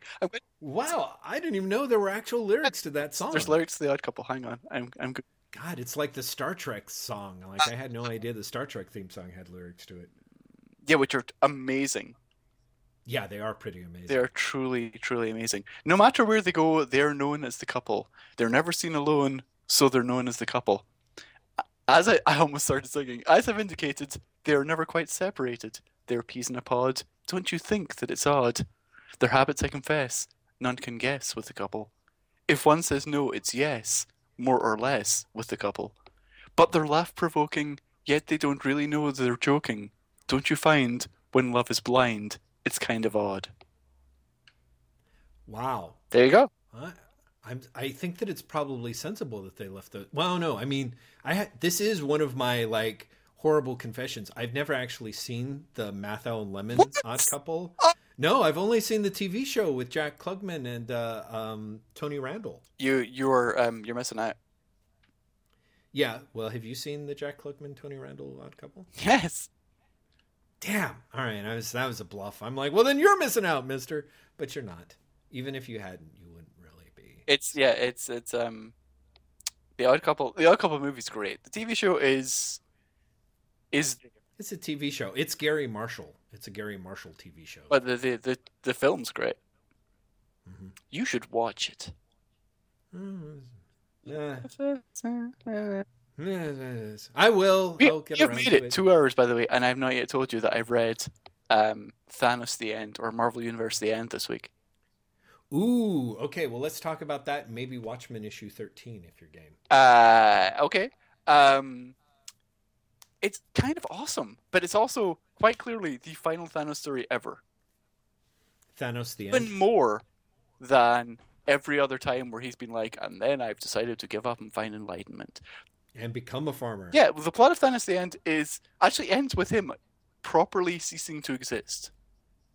Because he gets ultimate power, he gets cosmic enlightenment, and then he realizes that basically the purpose of the person who is cosmically enlightened is just to let everything happen as it's supposed to. Oh, which reminds me, that was the other part that was awesome about the Grantland article. Did you catch that? How like at one point he's quoting Starlin talking about his conception of Captain Marvel. And Captain Marvel is in Starlin's description like a warrior who wants to become God, and that's sort of like, and that's his trip, man. And you realize how he had turned his conception of that hook for Captain Marvel and basically transferred it quite fully to Thanos. Yeah. So I thought that was kind of interesting. Like, okay, so he kind of really did. So that's interesting that he kind of went there and kind of fully, like, honestly, if you did that, it really is sort of the end of Thanos. There's no Yeah, real that's way just that it. you Like can... he's done. Mhm. I might be misremembering. I seem to remember it ends with like Thanos actually not existing, like Mhm. rendering himself to the fabric of the universe and not existing. The end. And so I'm kind of curious what the follow-up series was, and also that Starlin was behind it. Do you know what I mean? It Mhm. really feels like Starlin's last word on the character. Mhm. He's like, "It's part one. Where do you see where it go next?" Like, really? Yeah. You had a next? Like, I can understand Marvel had a next. I cannot understand that you had a next. Yeah. Shit. I wish I had that Art of Jim Starlin book with me in my hands again, because he definitely talks about it and how there was some weird confusion between the two of them about it. And I don't remember what that was. I don't remember if it was like Marvel wanted him to keep going with it, or he was confused and had planned, like, didn't know that he was really supposed to end the character, and that really was just part one. I don't recall. It's a very, very strange thing. But, it was an interesting read. I got that and the Return of Thanos hardcover library at the same time, which is the Silver Surfer issues that where Thanos comes back to life, followed by the Thanos quest. Unbelievable. You can get that out of a library. Still agog. Okay, yeah, and? And I did not enjoy that at all. Really? Yeah. That seemed this is going to sound ridiculous considering, I've also suffered through the Infinity Gauntlet, the Infinity War, and the Infinity Crusade. But Silver Surfer issues in particular felt amazingly unsettled. Somewhat depressingly unsettled. Well, I can see that. I mean, I haven't read those issues. I really do need to sit down and read Englehart and Silver Surfer and then Starlin issues. And the Thanos quest stuff, I always thought worked perfectly just on its own. I could, maybe I'm working too hard to defend it, but did the Thanos quest stuff also not work for you? Better. Mm-hmm. But it would be a stretch to say that I was like, yes, this. That's what I think good comics are. Right. Because it also Thanos Quest feels very much like I have to do this before I get to Infinity Gauntlet. It feels filler. Interesting. I mean, bear in mind that the point of the Thanos Quest is him getting the soul gems. And the end of it is he's like, I've got the soul gems. Right. Well, yes, but for whatever reason, it works fine. Maybe part of it is I remember encountering it as sort of the prologue to Infinity Gauntlet, and so it has enough cosmic ideas and stuff. Like, how do I put this? Like, it would be one thing if it started out differently, but it is basically Thanos saying, I have this plan, and then he gets all these soul gems, and then he's like, okay, I've got the plan, and now that I have them together, they are now this thing that makes me unstoppable. It's, like, I'm kind of like, well, that's kind of what he said he was going to do. I don't know. I remember thinking that for me it was just... Well, what's Thanos, that? good job. Yeah, exactly. The Thanos quest, you now get the Thanos delivery bonus. Yeah, absolutely.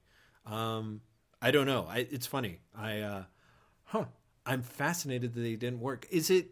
who does the art on the Silver Surfer stuff for Starlin? Is it Lim? It's Ron Lim, yeah. Mm-hmm. And then really channeling Marshall Rogers' Silver Surfer for as well, kind of surprisingly. I'd forgotten that he did that for a while. I forgot that Marshall Rogers did it. Yeah, Marshall Rogers does like the first year of Englehart's run. That's right. I remember reading that first issue of Englehart and Rogers on Silver Surfer, which is him breaking free of Earth, I think, and then me going, yes, I'm not going to pick up the second issue. I love the way that he breaks free of Earth. Do you remember or not? I don't. So it starts off with Silver Surfer being like, I am trapped on Earth. I am, been here for years. I am trapped on Earth. I am trapped on Earth. And he goes to Fantastic Four and he's like, I am trapped on Earth. I am sad. I am trapped on Earth. And the thing's like, yeah, if you ever tried to go up there in a spaceship. That's right. That's what it was. It's amazingly elegant and kind of great. Yeah, it's hilarious. He's like, "Oh, you mean it's the surfboard that's strapped to your Earth?" I love that solution. It's so funny. It's funny, but it also is kind of elegant. I remember as a kid being really both having the exact reaction of like that's amusing, but also like that's great. Like that totally plays well with sort of everything that's been established. Yeah. Like it didn't really seem like a cheat. So yeah, I liked it, and yet weirdly enough was enough of a Silver Surfer purist that I was like, I don't want to read stories of him in space, and never picked up the second issue. That Because I'm a bozo. You're lost, my friend. Mm-hmm. It's because he kept fucking coming back to Earth. He'd come back to Earth for any reason. Oh, I'm sure. Did you say it's Ben Grimm's birthday? I must. Is that really an issue? No, sadly not. But if Ah! Marvel 2-in-1 had been around, that would have been an issue. It totally would have been. I can see Englehart deciding to do it, frankly, and that's part of what I love about the guy. Wow. Well, fantastic. So Starlin, are you going to keep pursuing more, or have you basically had your fill?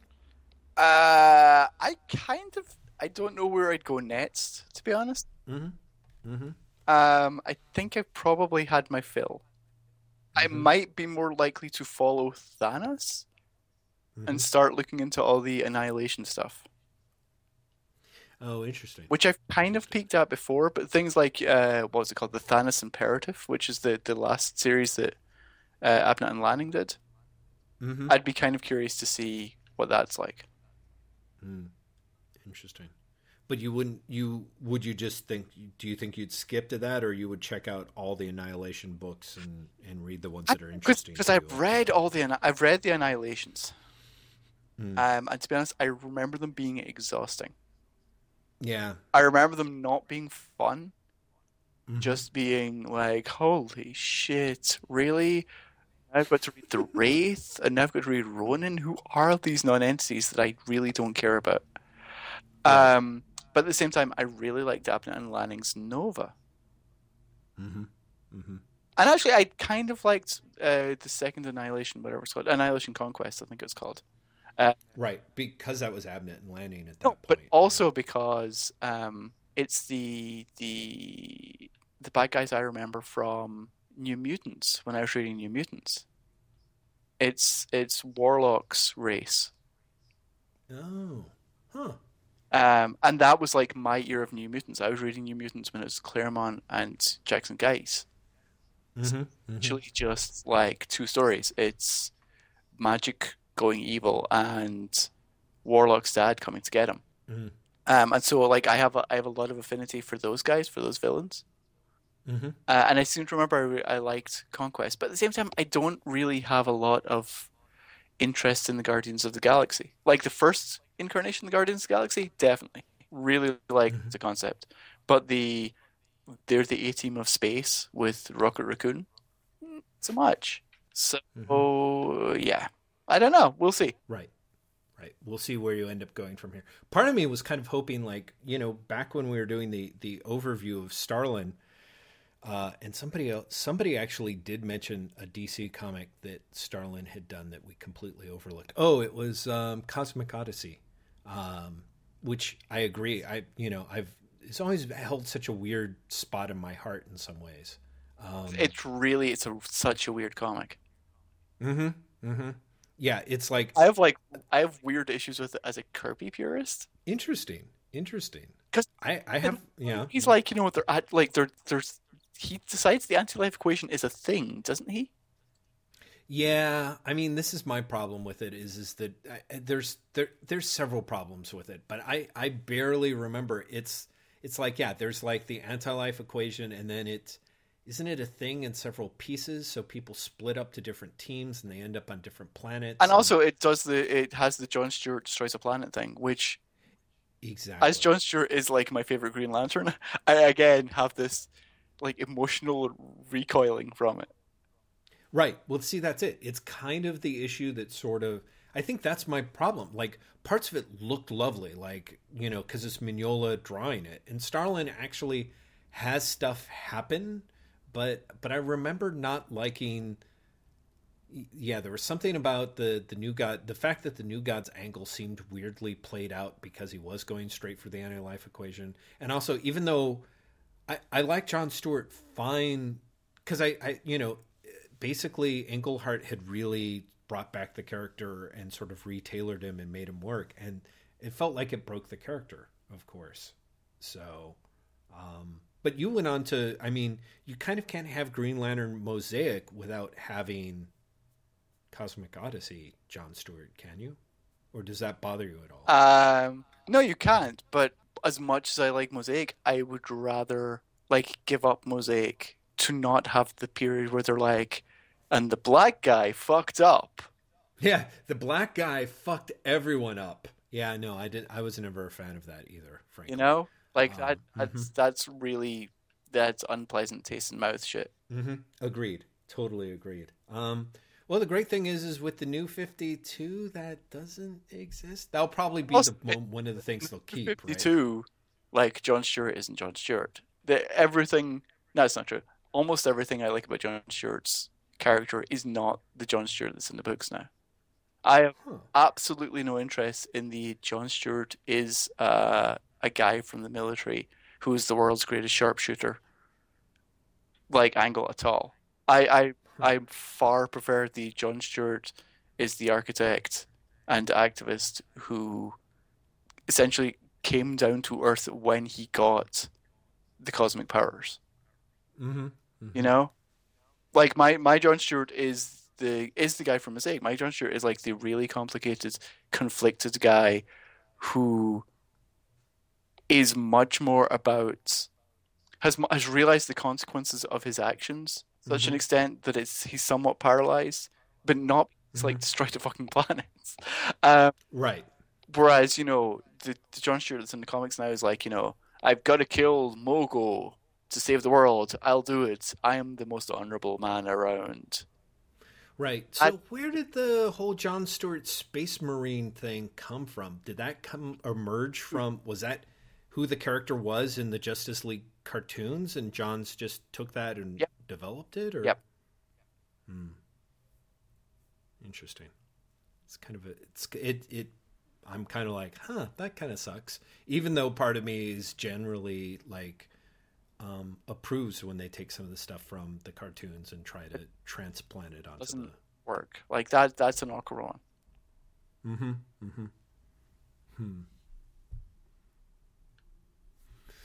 Yeah. Oh, so right. So you could reread Cosmic Odyssey if you were going to read Starlin at DC, and then reread his Batman and tell me what it's like to revisit 10 Nights of the Beast or whatever. I have absolutely no desire to reread his Batman. Cosmic Odyssey, maybe. I was kind of tempted to see if I can get the Essential Warlock from the library. Ooh, yeah. Essential Warlock. Curse you, Marvel. Curse you, Marvel, indeed. Like, if only you'd put that motherfucking thing out like 4 years ago when I was buying any Essential you published. Bastards. That's Jeff. That they didn't. What's that line? That's what you get when you meet a stranger in the Alps. Do you know what I'm talking about? No. You've seen The Big Lebowski, right? Yeah, I have no recollection of that line there. Well, of course, because that is the rewritten line for broadcast and basic cable television of that's what you get when you fuck a stranger in the ass. That when you meet a stranger in the Alps? Yeah.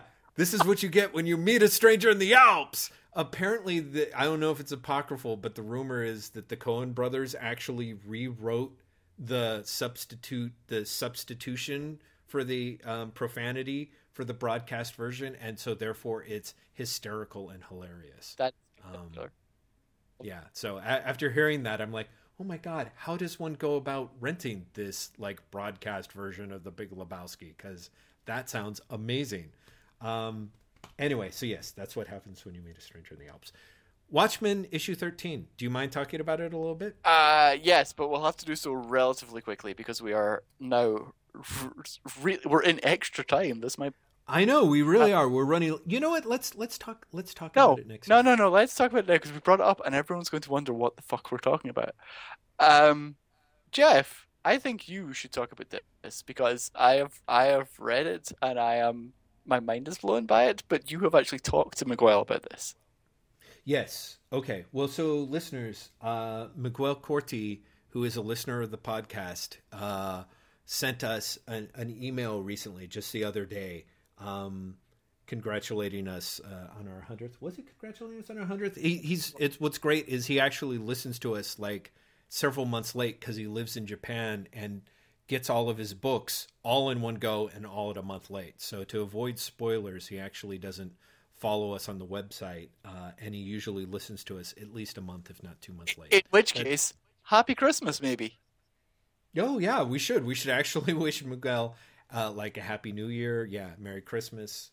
We should make up things about our far-flung future just to throw him off. He like, might yes won the election. Oh, that's true. When he listens to it, God, why did you mention the election? Did you watch the debates? Should we talk? We can't talk about the debates. Did I watch the debates? Yes, I did. Yes, I did. That was appalling. Happened. Were you appalled? It was kind of terrible, wasn't it? It really was. It really was. That was a horrible, horrible thing, I have to say. Wait, what just disappeared? Are you okay? I'm still recording. Can you still hear me? I can still hear you, yeah. Okay, great. I just had this one weird thing where suddenly my computer screen totally changed and I'm like, oh shit, we're not recording. Yeah, the debates. That was incredibly depressing. It'll be curious to see what other ones are like. I don't really want to poke this political nest of hornets. Also, because I'm obviously on such a, sugar thin wall of euphoria, I'm afraid it will just collapse if we start talking about the majestic mess that was the debates. But that was just, I don't know, kind of appalling. So, someone who's not appalling, Miguel Corti, who lives in Japan, who was trying to figure out a way to thank us, and basically did like one of the most awesome things that I can't even really wrap my brain around. Essentially, Miguel, who had been listening to our podcast, had remembered you and I, Graham, talking about the 13th issue of Watchmen, which was, I think it was something that I remember having the idea for, but I don't know if it was something to what extent you and I fleshed it out together. But essentially, a 13th issue of Watchmen that you would take the 12 issues of Watchmen that came before it, and since it's on a 9x9 grid, essentially cut out all the panels and create a cut up of the first 12 issues, assemble the panels in random order, and then compare, basically you would have an issue that would look sort of like what Dr. Manhattan, how he sees the world. Well, God bless him, Miguel actually did this and assembled a 29-page comic that he actually sent to us, that kind of blew my mind, Graham. It's kind of amazing, isn't it? So, yeah, what it is it is an entirely new comic made up of panels from other issues of Watchmen. So you're seeing Watchmen fragmented in time. Yeah. And he makes a comment about how it's as unreadable as you would expect it to be. And the weird thing is, it totally has a narrative of its own.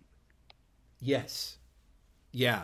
The thing that's amazing is you take, I say 29 pages. It's the cover plus 28 pages. 28 pages of randomly assembled Watchmen panels put on this 9-panel grid, and what emerges, because the characters know they're all from the same story, is reading them in a different order like this, in a random order.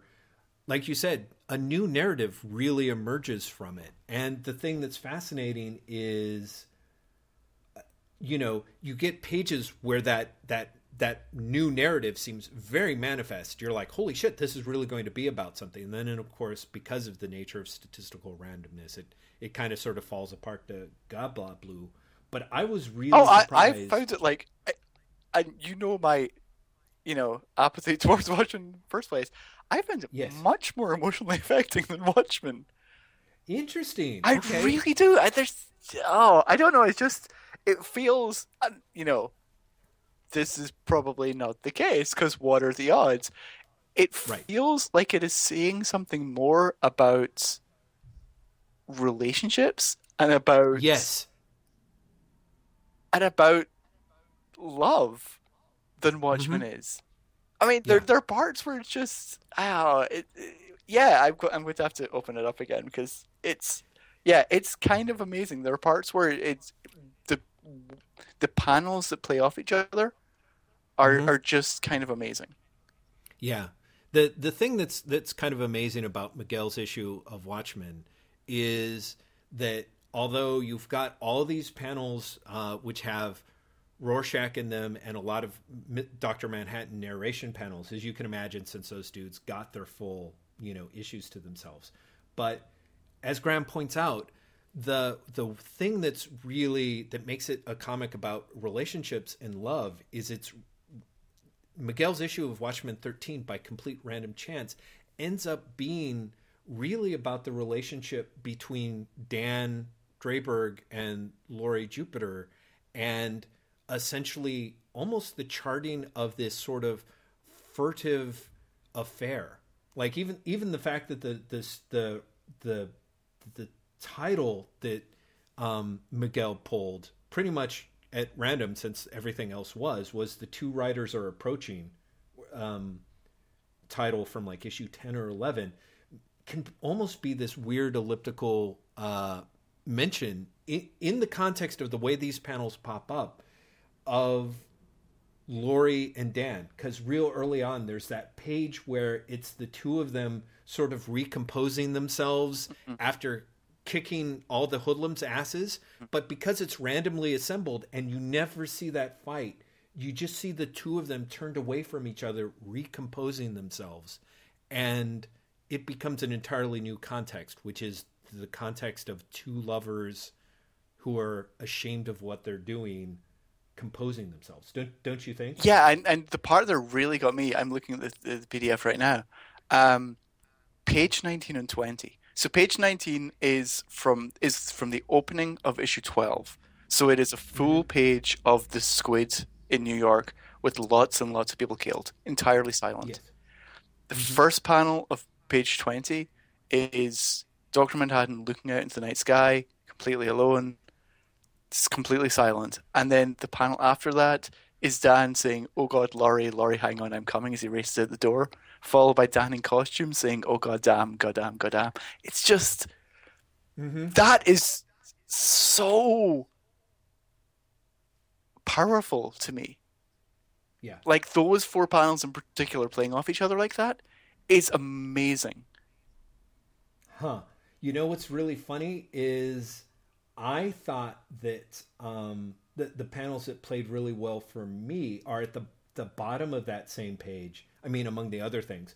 But you've got Laurie looking into the snow globe, and it's got the reflection of her face in the circular snow globe. And then it immediately ties into the ABC logo. Yeah, the ABC logo, which is this clock ticking. It's like this perfect juxtaposition of the circular motif, but because it's being generated by randomness, you realize it can't be intentional. And again, you then go, so in that panel, you get Laurie saying, "Dan, can you move over a little?" Then you get a panel of Dr. Manhattan on the next page, and then the next line is, "But not American love like Coke and green glass bottles," followed by Dan leaving the bedroom. We know from the book, the blue glow of the television, but because it's right next to the Dr. Manhattan thing, it's like he is leaving Laurie to Dr. Manhattan. Yes. There's all this nuance that like just comes about that I don't know. I don't know if I'm just reading more into it because there's not such an obvious narrative. I feel like I have to put more into it. But I honestly get so much more from this book. Well, and this is the thing that is beautiful and ironic about it to me. And one of the things that was great is exchanging a couple of emails with Miguel and having him talk about it. And I should read those excerpts because I think they illuminate. But the thing that's great is just the very thing that you say, Graham, about you seeing the fragments and you assembling your own narrative to it.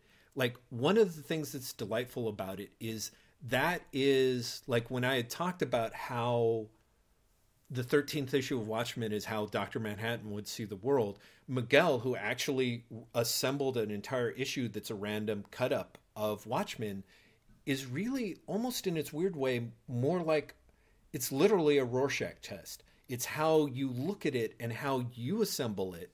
You know, you, the reader, actually assemble these facts before your eyes into a narrative that, you know, sometimes falls apart and sometimes comes together, but has this strange emotional undercurrent that you invest in it. Again, the same way that people looking at the random ink blots of a Rorschach test will see images in them. So the thing that's amazing is even though you're right, what you're seeing is sort of randomness and something that moves you tremendously. Weirdly enough, the process by which we do that also ends up mirroring some of the things that Alan Moore was talking about in Watchmen. And that's the thing that really blew me away about this 13th issue is perhaps, of course, by its very nature, it makes you look at bits of Watchmen and realize how much, for me, like what Moore is doing with Watchmen. I basically looked at his reoccurrence of motifs as essentially kind of cutesy poo cleverness. You know what I mean? Like of an incredibly formalistically high, impressive level.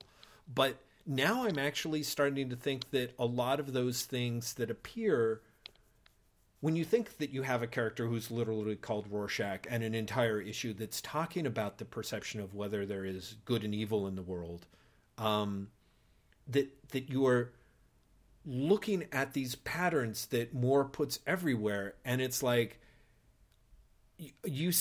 I see them and see them as authorial, I don't know, flourishes, but realizing that maybe what Moore is intending them to be is as symbols. Like, what do you see in the symbol? Like, you know, again, the idea of the smiley face with the blood stain on it becoming, you know, the clock at a certain moment before midnight becoming, you know, Dan's goggles, which have the smear of dust against them, to becoming the crater on Mars with the crashed crystal. Do you see it is the pattern there, or is your brain imposing it on there? And for some reason, I just really kind of got the idea that Watchmen, which really is about a character that can change, you know, two characters, one of whom tries to change the destiny of the world, and the other of whom sees all of time but insists that he has no ability to change what actually happens. That there's kind of a conceit at the core of the book that has to do with pattern recognition and how that ties into a conception of destiny, if it actually exists. You know what I mean? No, totally. It's just, I did not expect that something like this would make me reassess Watchmen. In large part because Watchmen is one of those things that, like, you just do have to just think of and assess so much. For want of a better way of putting it, like, you can't just read it. Do you know what I mean? It's so big. Right. I feel like you've got to sort of read it, and then you have to sit down and be like, I am now processing this. This is what I am thinking. But Brent, this. Hold on, just 1 second. I hate to do this to you. You're doing the Beelzebub voice. I'm going to call you back in just 2 seconds. Okay. Just okay. 1 second. Hold on. Hi. Hey, you're there. Wow, you sound slightly more canned, but far less Beelzebubby. So Well, that's good. Just before we start recording again, I just have to tell you, after this, I have to get off the phone. I know. Like, I'm so sorry. Seriously.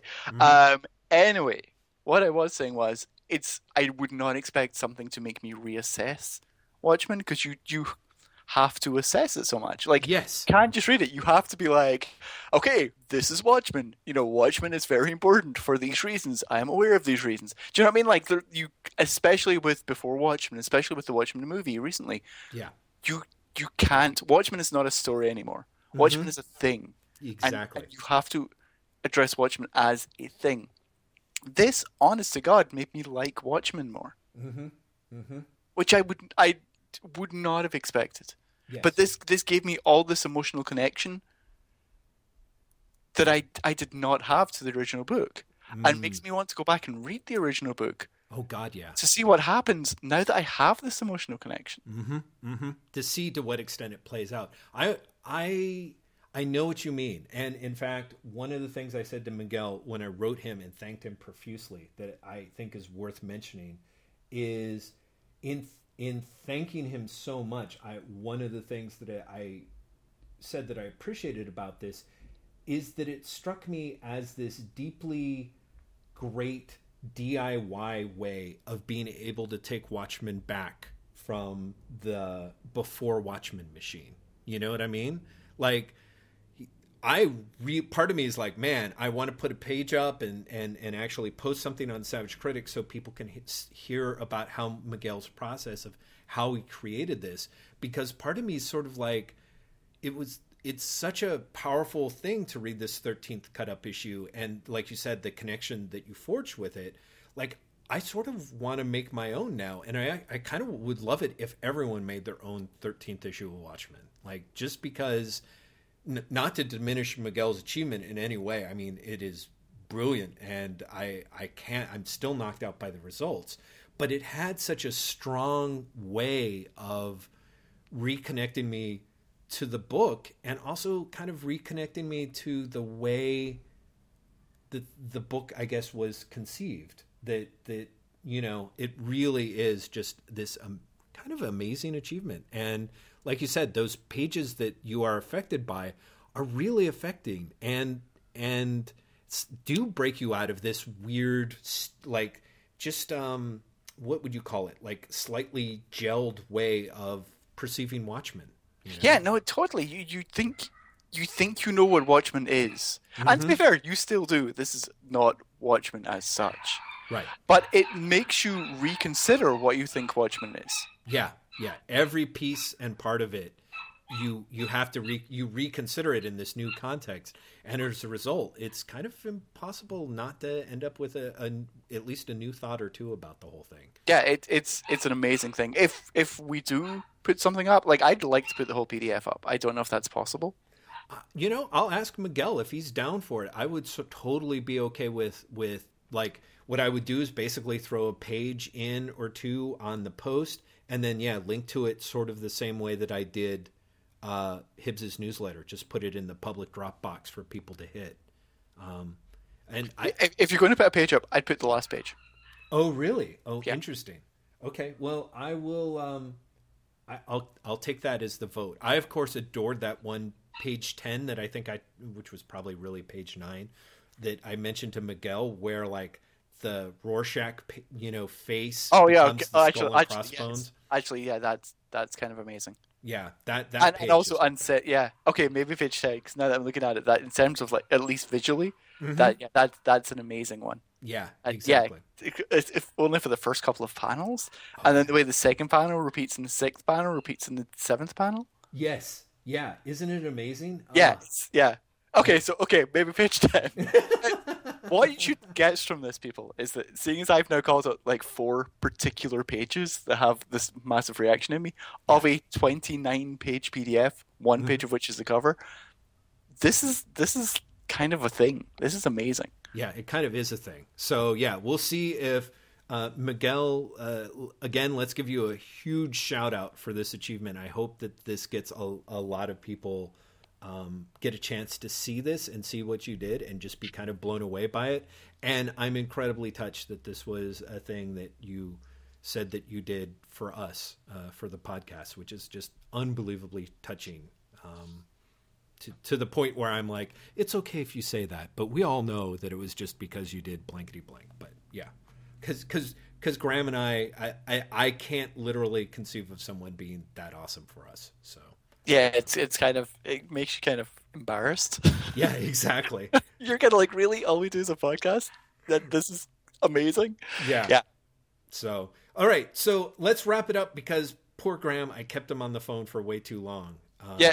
Okay. So as you know, people, we started 50 minutes late. Normally we finish, no joke, more than an hour before this. I know, and I'm going to be when I'm editing this. I'm going to be like, "Oh, Yo, sweet Jesus!" Like, why did we go on for 3 hours? I know. Anyway, hey, listeners, thanks for listening. You're Yep. awesome people. Miguel, you're king awesome. Sorry, everyone else, but come on. Hey. Thank you. I was going to tell you to play that. People are we back next week or is next week our skip week? No, I think we're back next week. I mean, I don't know. We hadn't set our next skip week, but I assumed it was going to be like at the end of the history. Oh, let's do that. Okay, so we'll just keep plowing through people. Just keep tuning in. We'll be back with episode 103 before you know it. And by before we know it, we mean in a week. Yeah, exactly. If you fall asleep for a really long time before you know it, but otherwise, you've got a week. Bye.